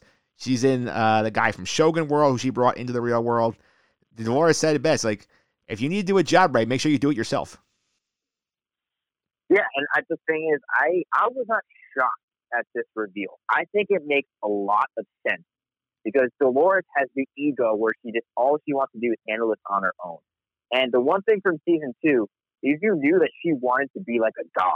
Like, that's the way she sees herself. She sees herself as a liberator and setting people free, like to free for themselves. And that is just now put literally into like tangible form in this season 3, with now her controlling every bit of aspect of her taking over whatever world that she's in. So I love this twist. And like the best thing about this twist is it also makes the show simpler to watch because you don't need to remember as many characters, right? You don't need to remember who's in whose body anymore. Now you just know Dolores is 4 or 5 people. You can pinpoint her storyline to those characters at the bodies that she's in. And then you maybe have Bernard and Maeve, and then those are the 3 main characters, and Serac. But you know that Dolores is everywhere, so it makes remembering the characters in the storyline so much easier as well. Yeah, I did love that twist, and I ran an interview online with Jonathan Nolan and Lisa Joy, the creators of the show, and they said that there's something they had in their minds since the beginning of the show, but they didn't want to break it out too early. It felt like a cheat to have just copies of a personality out there. So now is the right time to bring it out and sort of thing that was interesting is like the ramifications of like putting Dolores in different situations, different personalities. Because like we saw last week when she was in the Charlotte Hale featured episode, how like there are parts where we're sort of adapting the fact that, oh, Charlotte has a kid. I feel bad for the kid, but then you see her go full Dolores when she strangles the pervert in the park. Yeah, I think the interesting is with like with Charlotte is like I had this theory. I don't know if it's accurate or not, but when Charlotte was hurting herself and cutting herself literally in like the shape of a robot to try and find what was inside of her, I kind of think that we didn't see everything in that hotel room, and I kind of think that was a moment where Dolores, I don't like had to kill the Charlotte Hale like mind or whatever, because it was corrupted or something like that. And that's the moment where she realized, going, I have to do this on my own. And that's why then she's in the bed. Like, I'm a little bit confused about how Charlotte Hale, her mind is no longer in the show. That of the human form of Charlotte Hale. So I have a theory that the Charlotte Hale was legitimately in her own brain, but Dolores was controlling her. But then it got corrupted, so Dolores had to kill her and then insert herself. And that was the moment where she realized, I have to do this on my own. That's kind of my thinking if we're not seeing everything that happened in that hotel room. I don't know if it's true or not. That's kind of what I'm thinking. Yeah, it's an interesting point because it's something I was noticing too. I actually rewatched the opening credits again because, like, as the first 2 seasons, they tend to drop hints in the opening credits of like, oh, like themes you can watch for. Like this year is very interesting where you see like there's one point where like the host body is swimming and then it starts sinking and the face opens up and it gives that whole theme of like who's inside this body we don't know. And the strike visual in me in the open is the whole idea of like the host body like dipping back into the liquid. In the past 2 seasons it's been white and this year it's blood red, which I think is very interesting. Yeah, I mentioned in the opening credits, I love the mix of the red and the white. And there was a very obvious reference to it in the end of episode 4 with Maeve dying and the mixing of the blood and the white host milk, if you will. And it was obvious right there. I think that is symbolic of humans mixing with the robots, and now them blending together. And they also have the strawberry milkshake, Mike, which is literally pink. That was from episode 3 with Caleb. Literally, the strawberry milkshake is pink, which is a blend of red and white. And they lingered on that milkshake so much, and that's such a big part of Caleb's backstory. This is why I have a theory that Caleb is not fully human. I have a theory that Caleb is partially machine, partially human, and that's why the pink milkshake with him and his backstory is going to play prevalent in episodes going forward. That's the theory I have there, which connects back to the opening credits that you talked about. Now there's so many different hints in there. Yeah, I also like the thing that the visual credits are interesting is like when you see the host swimming towards the surface and he sticks his hand up and pierces the surface and you see the reflection comes on the other side. It's another interesting thing to consider is like, oh, like there are different parts of the personality coming out. Are we getting a true mirror image of the hosts in the real world, like that, or is it being distorted a little bit like we talked about earlier? Well, I think the thing with the mirrors, Mike, is I think there are two different worlds. I think there's a simulation world, which Serac is in with Maeve, which is kind of living within Rehoboam, and Rehoboam is creating the real world to the best of its capability.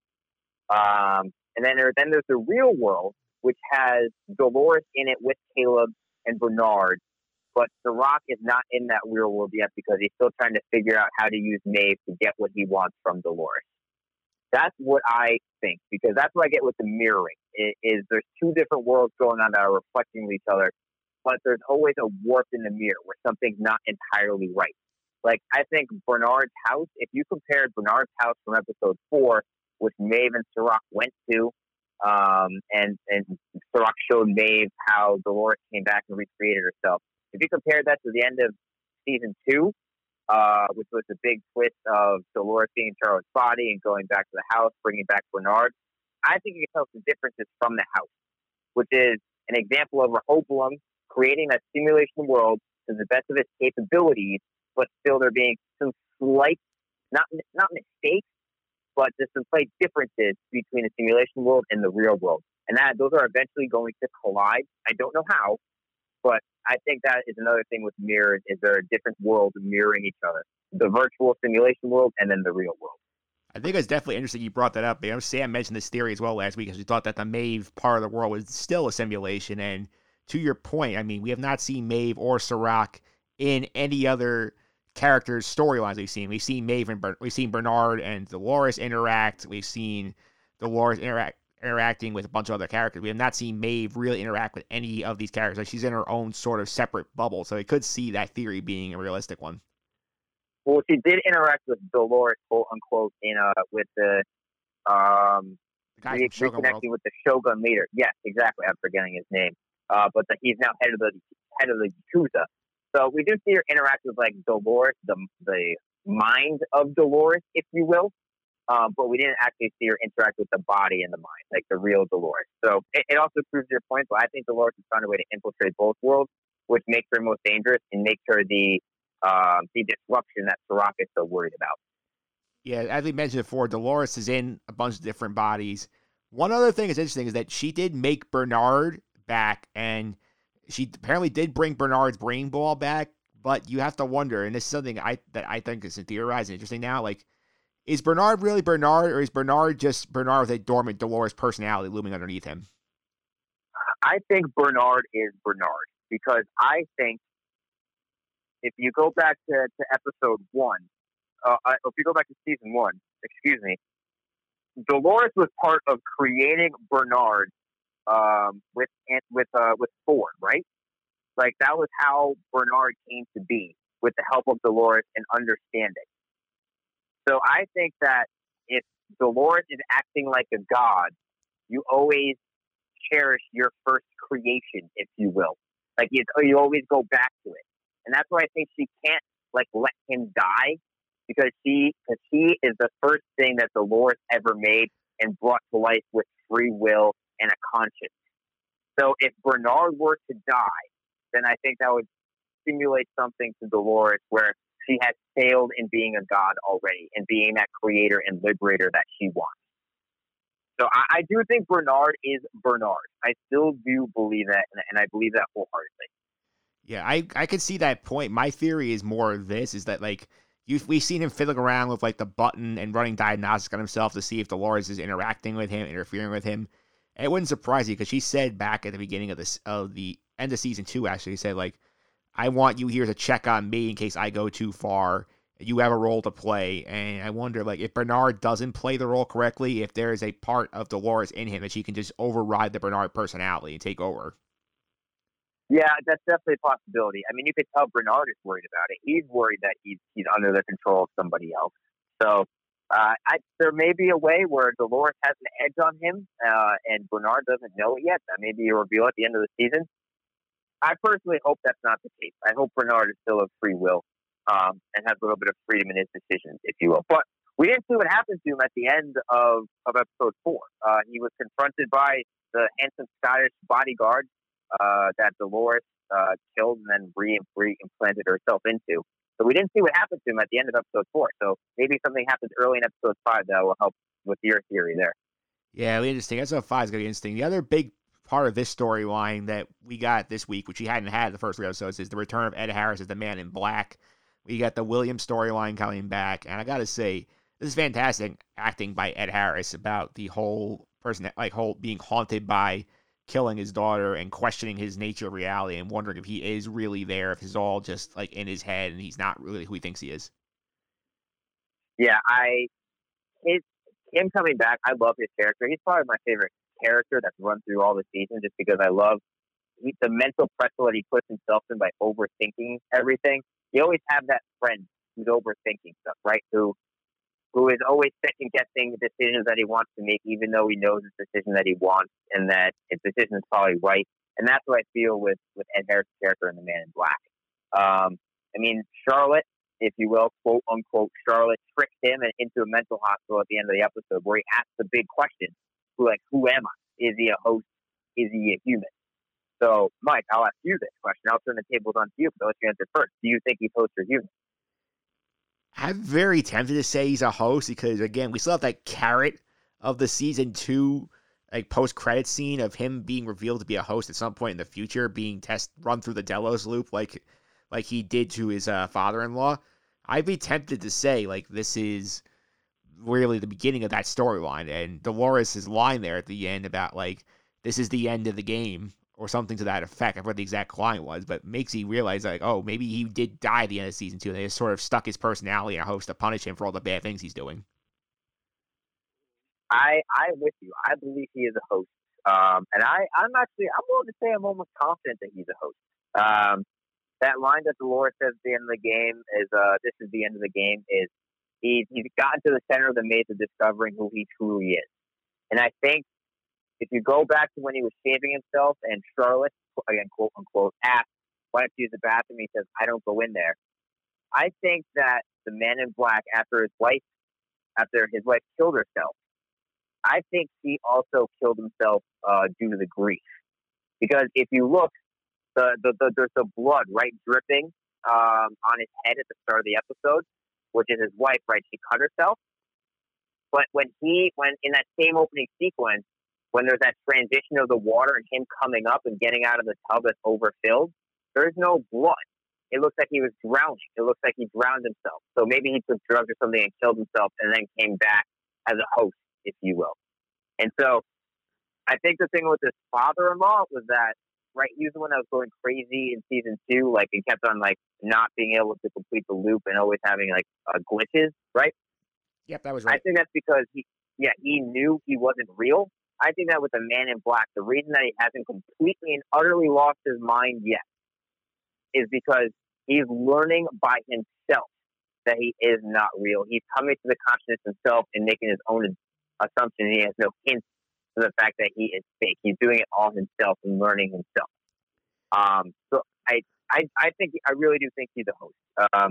And I think, I don't know if that's going to make me like or dislike the character more or less, but I do think he is a host who, again, is going to become, I think, a disruption because he's going to have that own self-inclination of he realized it himself, that what he did and how he got to where he is and where he got his mind at. I will say I was very happy to see his daughter come back into the show as a flashback. I'm not usually a fan of those haunting flashbacks, if you will, but I think he's actually worked really effectively in this episode. Kind of a reminder to the good parts of season 2, which I enjoyed their relationship and how she died at his hands because he thought that she was a host when she was really human. Yeah, that part was fascinating. I do like what you said earlier about how, like, they sort of condensed the character flow here, because there was a point, I think, like, Season 2, I think they at one point they had like 15 main characters created, which I feel like was way too much. Now it's about like 7 or 8, and like you really can put these people in pairs now. It's easy. You have Serac and Maeve, you have Bernard and Stubbs, you have Dolores and Caleb, and like those like pairings make it easier to keep track of the story, like who's interacting with who and like stuff like that. Yeah, I mean, you wonder if if Westworld's going to take like after True Detective on HBO, where season 1 was good, season 1 was great. Let's be honest. Season 2 was not that great, and then season 3 was a return to form. So it's kind of following that same formula, if you will, a little bit here. Again, going back to its basic roots a little bit with the storytelling and the writing. And so again, episode 4, it was again very singular in the way it told its story, but it came with the biggest twist at the end, which, I mean, the thing about Westworld, Mike, is you know this, and anyone who watches the show knows this, there's always more questions than answers. But the thing is, now the questions are interesting, and they're actually worth thinking about, and they're not overwhelming. Yeah, they're not having these big existential questions. You're really having more simpler questions like, okay, Dolores is duplicating herself. Like, where is her 5th body going to be? Like, when did she get this idea to duplicate herself? Like, those are the question you raise by this answer, as opposed to, like, where is this mystical alternate reality where the hosts can live? And, like, when can they gain contact? Like, those are, like, deeper, harder to sort of fathom questions. Yeah, I'm very curious to see where this season is going to go. How long is this season, Mike? Do you know? I don't know how many episodes it is. It's only 8 episodes. We're actually halfway through. So we are halfway through. So that makes sense. This is the halfway, the culminating moment. I mean, now we're on the other side of the pulley where all the things that were set, now everything's going to come collapsing to the ground to the big finale. So I'm curious to see what's going to happen. I don't. Here's one thing I'll say. I don't think this story ends up well for Caleb. I will say this. I don't think Caleb is going to end up living at the end of the season, if I had to predict. Now, I think Marshawn Lynch has a stronger chance of living through the end of the season than Caleb does. I would agree. Marshawn Lynch, though, was in the rest of the season preview, if you will. So I was happy to have him back as Giggles. I believe his name is Giggles in the show. It's Giggles, which I think is fantastic. It's his Giggles. Personality. Yeah, so I was happy to see him back. Yeah, before we move on from the Westworld, I want to ask you, as the movie guy, did you like the homages they did to Eyes Wide Shut in the scene at the whorehouse? Yeah, I mean, you could definitely tell there was inspiration there. You get all the wealthy people in a room for a sex party for charity, with the masks and everything like that. Definitely, and like the way Stanley Kubrick made Eyes Wide Shut too, like there's a little bit of a futuristic aspect to it, but also combining that futuristic aspect with like, I don't know, like old Parisian architecture, like old, like not medieval architecture, but like that distinct kind of Gothic kind of feel. And that's the same way they went with in Westworld. So I think there's definitely inspiration there. Listen, you take inspiration from the best people, and Stanley Kubrick's one of the best to ever do it instead of Mood. So I don't think there are any parties like that happening now in America. And if there are, like, I'm not getting invited to any of those parties because I do not have enough money. Well, they also should not be happening because we're supposed to be all staying 6 feet away from each other. That's right. Self-quarantining. Even the rich and famous, the uber rich and famous must be self-quarantining. That's absolutely right. Yeah. What's one question you have your eye on the rest of the season? You want to track? Like, what sort of storyline you try most invested in right now? See what's going on. How are they going to bridge the simulation world with the real world? Because I really do believe that there are two worlds mirroring each other. The one in Rehoboam trying to figure out how to solve what's happening in the real world. Then the real world, which Dolores is in, wreaking havoc in. How are they going to bridge those and bring Maeve over? Do they bring Serac over into the quote-unquote real world? Because right now, I think we've only ever seen it in the simulation world, if you will. So how do they bridge that gap? How do they bring those two worlds together in maybe a way that is not crazy and it's just like, this isn't believable, or in a way that's too cheesy and hokey? It's a delicate line to walk, and it's a delicate tightrope to balance. But with the way season 3 has been going thus far, I'm fairly confident that the showrunners and the writers are going to find a good way to do it. But that's what I'm most curious about. Yeah, I'm curious to see where the Serac angle ends specifically. Because remember, he's talking to Maeve, and she's like talking like, "Oh, like you should have brought me to Paris," and he's like, "Well, Paris doesn't exist anymore." I'm like, is it really like got nuked in like the 2040s or something, or is it just a scenario where like this is just Rehoboam not figuring out how to like make the real world completely accurate? I think Paris was blown up in the real world, if you will. That's what I do think. But again, that's that was an interesting part of the episode. That's a good point. That was kind of, it wasn't talked about, it wasn't expanded on, but it was just a kind of an insight into like the exposition of what maybe the creation of Westworld was to get away from maybe the horrors of what was happening in the real world, and that's why Westworld and Delos was creating the Shogun world and World War II world and stuff like that. So I do think that what happened in the real world in Turok was personally effective. All right, let's pause here on Westworld. There's a lot of stuff, threads in the air. We'll definitely touch back on this again in the future, but I want to touch on another thing. As you said, all hail HBO. They are the kings of content right now. We recently watched the HBO documentary McMillions. Give me the Stanko grade on it. I very much enjoyed McMillions, Mike. I gave it a hearty B+, almost an A-. I really said there was not a bad episode of it. The show, it was incredibly well done. It was a story I had no idea about. Did you have any idea about this, Mike, before you watched the documentary? I remember reading an article briefly about it a couple of years ago. I kind of slipped my mind. But then once I watched this thing, I saw all the pieces coming together, all the ridiculous lengths these people were going to try and con the game the system there. I was like, this is amazing. Yeah, I had no idea. This is a confession, Mike. I have never played the Monopoly game at McDonald's. I can't remember the last time I had McDonald's. It's probably 6 or 7 years. I never had it growing up. So the whole McDonald's culture and obsession is literally foreign to me because I just didn't grow up with it. My parents never got McDonald's for me as a kid. So seeing that was incredibly interesting to me and how people were like crazy for it. And it was a daily routine to go to McDonald's and to play this game. That part of me also blew me away is how big of a cultural footprint that McDonald's and the Monopoly game had at this point in history. Yeah, I love this thing. And like, who is your favorite character that they talked to throughout this piece? Who's your favorite interview subject? Oh, this is tough because the showrunners of McMillions struck gold because almost every single person they interviewed was a character in itself. Like nobody was boring. Everyone had a unique look or the way they talked or the way they told their stories. Everyone was great. I secretly think, this is not my pick, but this is an honorable mention. Mark Devereaux, the lawyer, was secretly the funniest person on the show. He had so many digs. He's just wearing his 3-piece suit with the vest. And he's just like, some people are stupid. Like, he talked not down to people, but like he knew that he was needling them a little bit. And I thought he was really funny. But the person I find most interesting in the show would be Robin Colombo. Because her story and being in like a love triangle with Jerry Colombo and Jerry Jacobson, and the way she talked about every story she told is that she was never at fault, and the way she looked, it was like she was crazy. Like everything about her was absolutely crazy, but yet you couldn't take your eyes off her at all.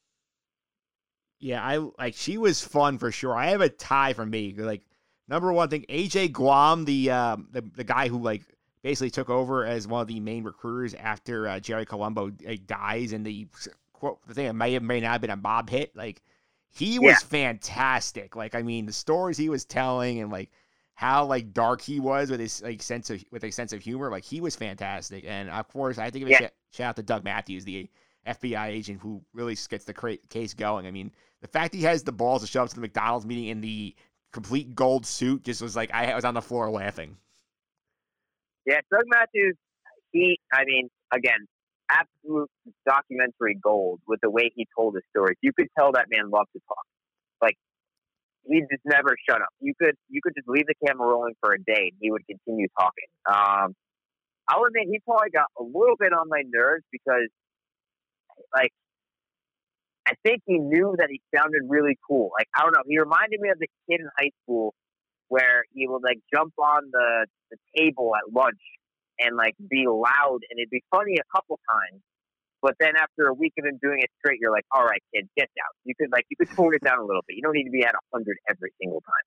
But there were times where I loved when Matthews, Mike, touching on why you liked him, when he wanted to be the first one to get an arrest, when they were finally bringing everybody in, yet he could find no way to do it. He was so frustrated that he was trying to scheme any way possible to get in there and get his arrest, but he was the last one to possibly get it. Yeah, and I believe he's arresting Guam, too, which is actually funny. He was arresting Guam, yeah.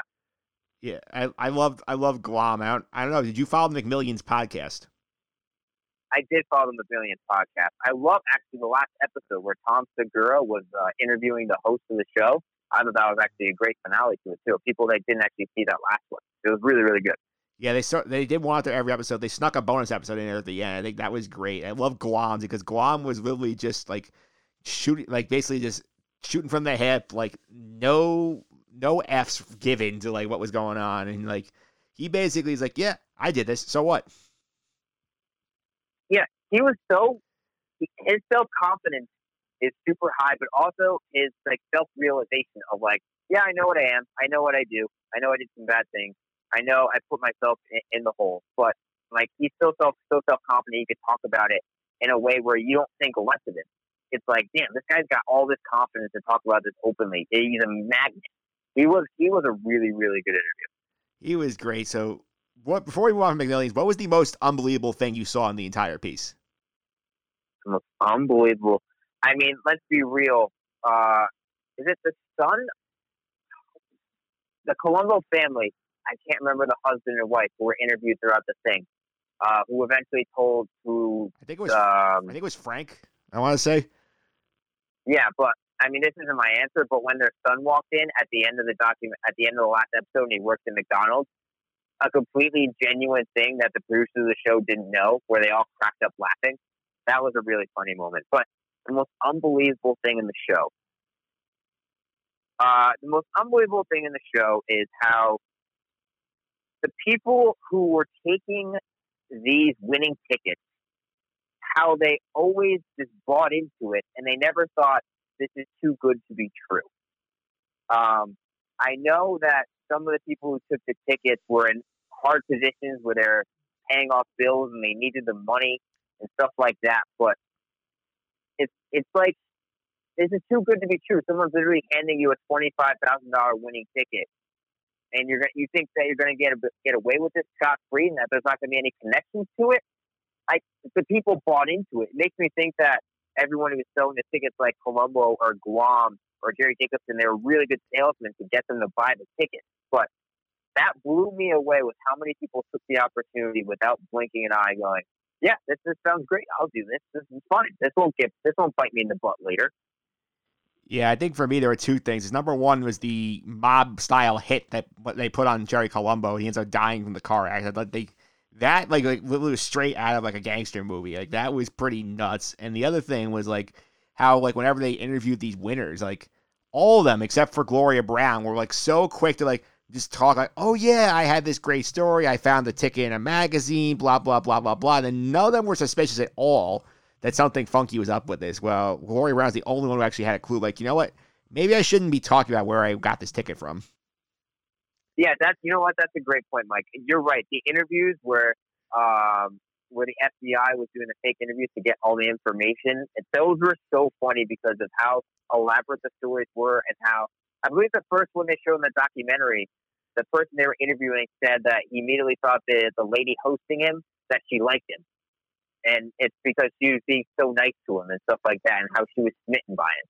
And it's like, oh my God, these people are so full of themselves. They're just going to tell the story to the camera. They don't know that they're indicting themselves and giving themselves away. That is a really good point with how open so many people were with the lie. Imagine if they all went to Las Vegas, Mike, like they were supposed to. Imagine if they had that big party in Las Vegas with all the winners. Oh my God! Like they basically all be hanging themselves with like the rope they were giving the investigators these stories. Yeah, exactly. It'd be absolutely crazy. But those were very entertaining. Yeah, those were very entertaining. Those were eye-opening of the personalities of the people who would accept the winning tickets. Indeed. Let's go to some other stuff you've been keeping your eye on. The Stanko stance has been very busy keeping an eye on things. I saw you went through every episode of Love is Blind. What was your take on that show? Oh, Mike, the show sucks. Mike, the show is terrible. But I watched every single episode. Mike, I don't know why I did it. It was a garbage TV show. I hate everything about this TV show, Mike. I hate almost everybody on it for the most part. It was so cringeworthy. I also just don't believe in the concept at all. Like, physical attraction is part of loving somebody. That is just a natural thing. Why fight that? You don't need to fight it. It's like a real thing in life. Like, it's fine to admit, like, if you don't think someone's as pretty as somebody else. It's okay. It's not rude. So I didn't like the concept from the start. And then the people, how crazy are you, Mike, to propose after 3 days of knowing somebody? 3. Or whatever it was. It was 10 if you went all the way through with it. Mike, that's insane.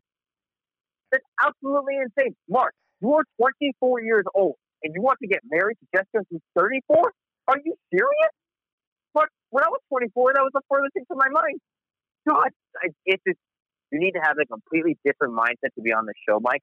And I could not see myself being friends with anybody on this show. Nobody. Just complete different mindset for me at the ages that they're at.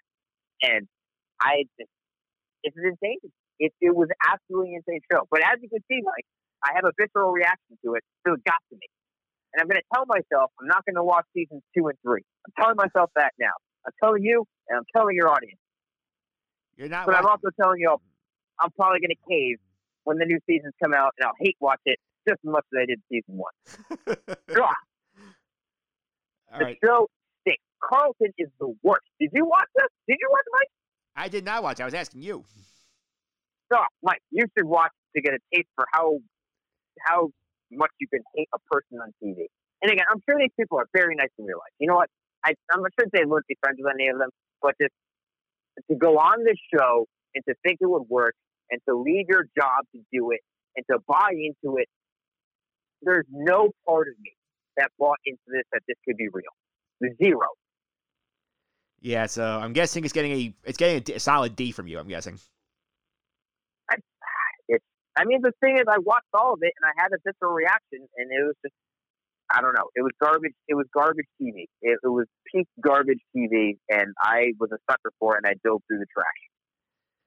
Speaking of diving through the trash, I also saw you took a peek at Tiger King. I did take a peek at Tiger King. Did you watch Tiger King? I have watched one episode so far. I watched one last week because Sam sent me last week. Said I've watched the whole thing. I said, let's talk about it. Everybody's talking about it. So, what was your take on Tiger King? Tiger King was a good show. It was not great, but it was entertaining. I do think the show starts off strong, peaks around episode 4 and 5, and then episodes 6 and 7 I thought were the 2 worst episodes. So that's my take. The thing about the show, Mike, is you're gonna root for everybody to fail. Everybody. You want everybody. There's nobody likable in this show. Nobody. And it's hard to make a show like that, a documentary, where you're literally rooting for nobody. There's no protagonist. The only thing you're rooting for is the Tiger to be alive at the end, which isn't even a guarantee, because Joe Exotic and everybody just completely put Tigers to the wayside, and it's insane. But again, I literally watched this show in one day. I started work one day at 8 a.m. or whatever, and I was like, I'm going to watch Tiger King today, and I just went through it. And I watched it all in one day. I just put it on the background while I was working. And it kept my attention. It kept me awake. It never drew me away where I was suckered in so much where I stopped working, if you will. There were some moments where I was like, well, that is strange. And I would like pause for 30 seconds. But it was a good show. It was entertaining. I honestly would not recommend it to people, if I'm being honest with you. I would just say, if you want to, sure, but I'm not saying it's a must-watch by any means. But the thing is, like, there's nobody to root for in this show, Mike. Nobody. Everyone is despicable. Yeah, that sounds about right from what I've seen. I'm gonna obviously just finish this. I'm up on what people are talking about this, but I just think this is a case where this is a right place, right time show where we're all stuck in our houses, and like this show would not have taken off like it has if we were all living our normal lives. You are absolutely 110% correct. 110%. Yeah, because I talked about this with Sam last week. She said this theory, like, again, like, we're all sitting in our houses. This probably would have made more attention in the summertime as people discover it slowly, and they would have gotten there, but it would not have been an overnight hit like it was. No, I mean, I'm amazed with how much this took over the internet. And there are so many memes that you can make, like Carol Baskin. You haven't seen the episode yet, but I'll let you make your own determination. But she has become a meme juggernaut. Like there are so many memes you can make with her faces and her costumes and different things she does in the show. The thing has become internet gold, and people are mining it for every single cent that they can get. And the thing is, it might be an infinity well because of how crazy the show is. It might. I know they're making another episode, coming out soon, apparently. So they are on. Are they? Yeah, there's supposedly an 8th episode coming out soon on Netflix. Oh no! All right, well I'm gonna watch that, but okay. Yeah, I gotta watch the other 6 before I get to that one, but I'll get there. Yeah, I mean, Joe Exotic has coronavirus in prison too, so I wonder if they'll touch on that in the new episode. Probably not, but it's a crazy show. I mean, the amount of plot, it's the truest test of the truth is stranger than fiction. Like, you can't make this stuff up. You could not make up all this stuff in a fictionalized tale because this can only happen in real life. Yeah, I would tell people who are watching Tiger King, go watch McMillions. You'll get a much more fulfilling experience than Tiger King. McMillions is a much better show. Yeah. Much better show. All right, so as I'm asking everybody, on the pop culture segments this week, I'm sort of doing the streaming queue, the playlist, whatever you want to call it. So, what else is on the Stanko streaming queue right now? Oh, Mike, there's so much. Honestly, there's too much. I have watched a ton of movies. I think I've added over 20 movies to my list in the past 2 weeks. Some good, some bad. I've watched a bunch of TV shows. I've been on a BBC TV show kick. I watched Killing Eve on Hulu. I don't know if you've seen Killing Eve, but it's excellent. And then I finally watched The Bodyguard on Netflix, which was superb. So that was really good. But I've been watching so many movies, and most of them have been pretty good. I've only had maybe 3 or 4 complete stinkers, but I do have a stinker for you. That was a very popular movie that I thought was really bad. What's that? Frozen 2. Oh. That movie was trash. It was just not good. The story made no sense. The songs weren't that great. It looked great from a visual effect standpoint, but there was nothing. There was no magic to it. The characters were all annoying. Frozen 2 was a dud. It was gross. Oh, I was so disappointed when I finally saw it on Disney Plus. Yeah, so in other words, an F for Frozen on the Stanko grading scale. No, not an F, but for a kid's movie, kids will love it. But if you're watching the movie comparing it to the first one, which is I still think a little bit overrated, there is no comparison at all. And I'm very happy now it was not nominated for Best Animated Feature because there's no way it should have been in that list. It was just not a very good animated movie whatsoever. The Secret Life of Pets 2 was a more enjoyable movie than Frozen 2. Hot take. I don't think that's a hot take. I think that's a real take. But in terms of other shows I'm going to watch, in terms of bad reality shows, Mike, I think I'm going to take the plunge into The Circle, which I think you've talked about before. Yes, I will talk about this soon on the podcast. Our good friend Steve Colto. Yes. So I'm going to take the plunge into The Circle for bad reality show background viewing. That's on my list. I'm probably going to catch up on a show, Bosch, on Amazon Prime, which I really enjoyed the first 2 seasons of. I have so many things on HBO that I'm going to watch in terms of movies. And then another trash reality show, but I can't call it trash because I'm going to be stuck in it and probably love every second of it, is the Listen to Your Heart Bachelor 6-episode miniseries on ABC. Because God knows, Mike, I love The Bachelor and Bachelorette, and this is connected to it in some way, shape, or form. So I'm going to be watching Listen to Your Heart on ABC for my Bachelor dose as well. Yeah, this is some fun picks on there. I mean, next week on this pop culture segment, we're bringing a new voice for pop culture. I'm bringing in our friend Alan Pines. He has some stuff that he's been streaming. I'm giving him the Pines playlist next week to give us some recommendations. I'm going to throw mine out there next week as well. So we're giving you some recommendations, not going to be just Westworld next week. Well, the thing is, Mike, this is a time where if you were going to watch a show or movie, there's no reason now not to watch it. You have every opportunity to do it.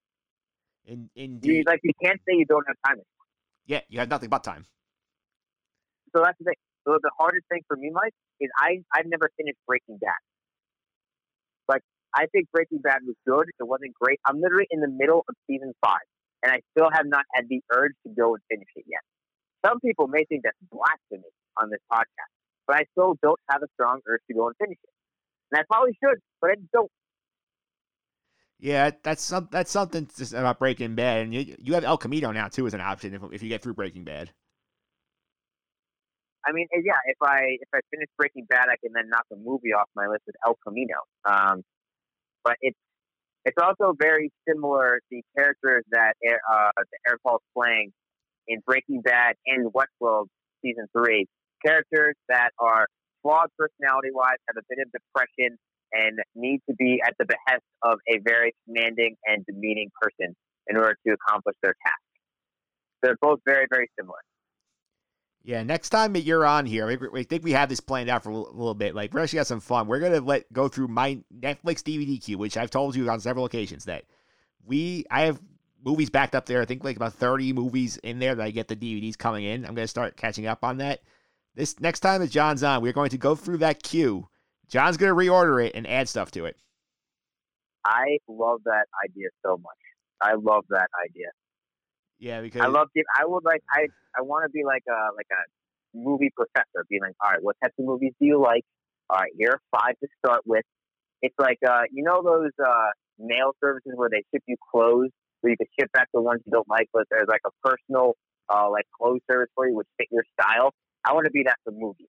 Come with me with the type of movies that you like, and I'll give you 5 good recommendations, and we can go from there. I'll be your movie diary. Yeah, so basically what Stanko is doing for me, basically, is we're going to read through the queue, what it is at that point when we record the podcast. He's going to reorder. He's going to add some of his favorite choices to the queue, so to broaden my horizon a little bit movie-wise. Well, my first thing you got to do is you got to finish Tiger King. We'll touch base after you finish Tiger King, so I can get all your thoughts on that. Yeah, I'll finish Tiger King, and just another thought that popped in my head. We'll talk a little more movie broad strokes next time, but it feels like this coronavirus will be another reason for the Avatar sequel to be delayed. Yes, Avatar is going to be delayed, and James Cameron no longer can blame it on himself. He can blame it on the coronavirus. Yeah. Who's excited for Avatar? I don't know. They have 4 sequels in the order. Nobody really asked for more than one. But the thing is, it's crazy. And the thing is, there's so much special effects with that movie and editing post that you need to have people in a room doing it together. And you can't have people in a room editing it. So Mike, this is a whole separate movie podcast topic, but the movie industry is going to change forever with this coronavirus. I think there's going to be long-lasting effects. And Avatar, James Cameron may have enough money where he may buck the trend, but there's going to be projects canceled. There's going to be production companies that approach it in a whole different way, and it's the way that we view movies and the way we get movies is going to change forever, I think, because of this coronavirus. That's a good tease for a future appearance from John Stanko, but we'll wrap this one up today, John. Thanks for hopping on. Before I let you go, a lot of people know how to find on social media and keep up with Stanko's stance. The blog, at least. I know the podcast has been a little bit MIA, but the blog is cranking very much. Yeah, the blog is cranking. StankosStance.wordpress.com. You can find the links on my social media, which are all at jstanko99 on Twitter, Instagram, John Stanko on Facebook.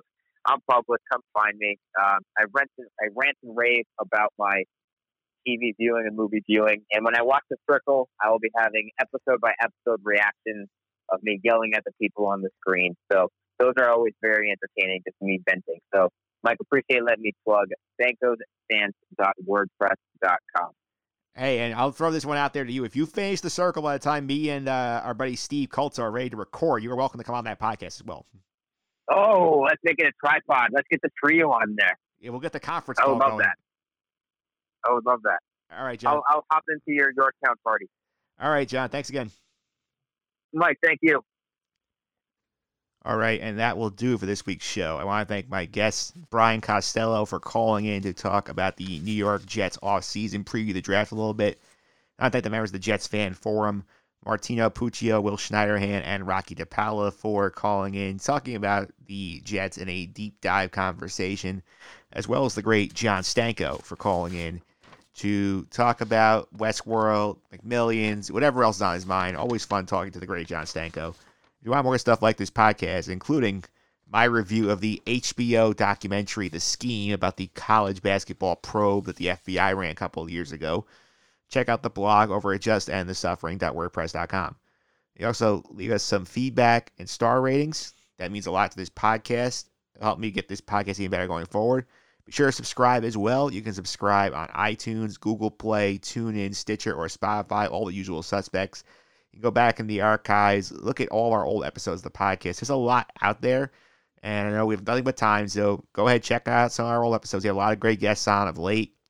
You can also go to my YouTube channel, Mike Phillips on YouTube. I'm putting up individual conversations from the episodes and the full episodes on there as well. You can also follow me on Twitter. You can follow me on Twitter at mphillips331. That's MPHILLIPS 331. You made it at the end of this week's show. Tweet me at the hashtag Bernard is Bernard if you made it at the end of the podcast. Again, hashtag Bernard is Bernard. It's a little lengthy, but you have 280 characters now. You should be able to get away with it. All right, next week on the podcast coming up, we're going to do the baseball beats. Going to be calling in Will Schneiderhan and Anthony Sorbolini. We're talking about this weird plan that baseball has to do the satellite facility in Arizona, basically bring the entire league in a bubble, see how that works. Also be joined by the great Alan Pines I mentioned earlier. We're going to talk a little pop culture stuff, get the Pines playlist, give you some fun stuff to stream in the meantime. Until then, I'll be a better week than tennis fans.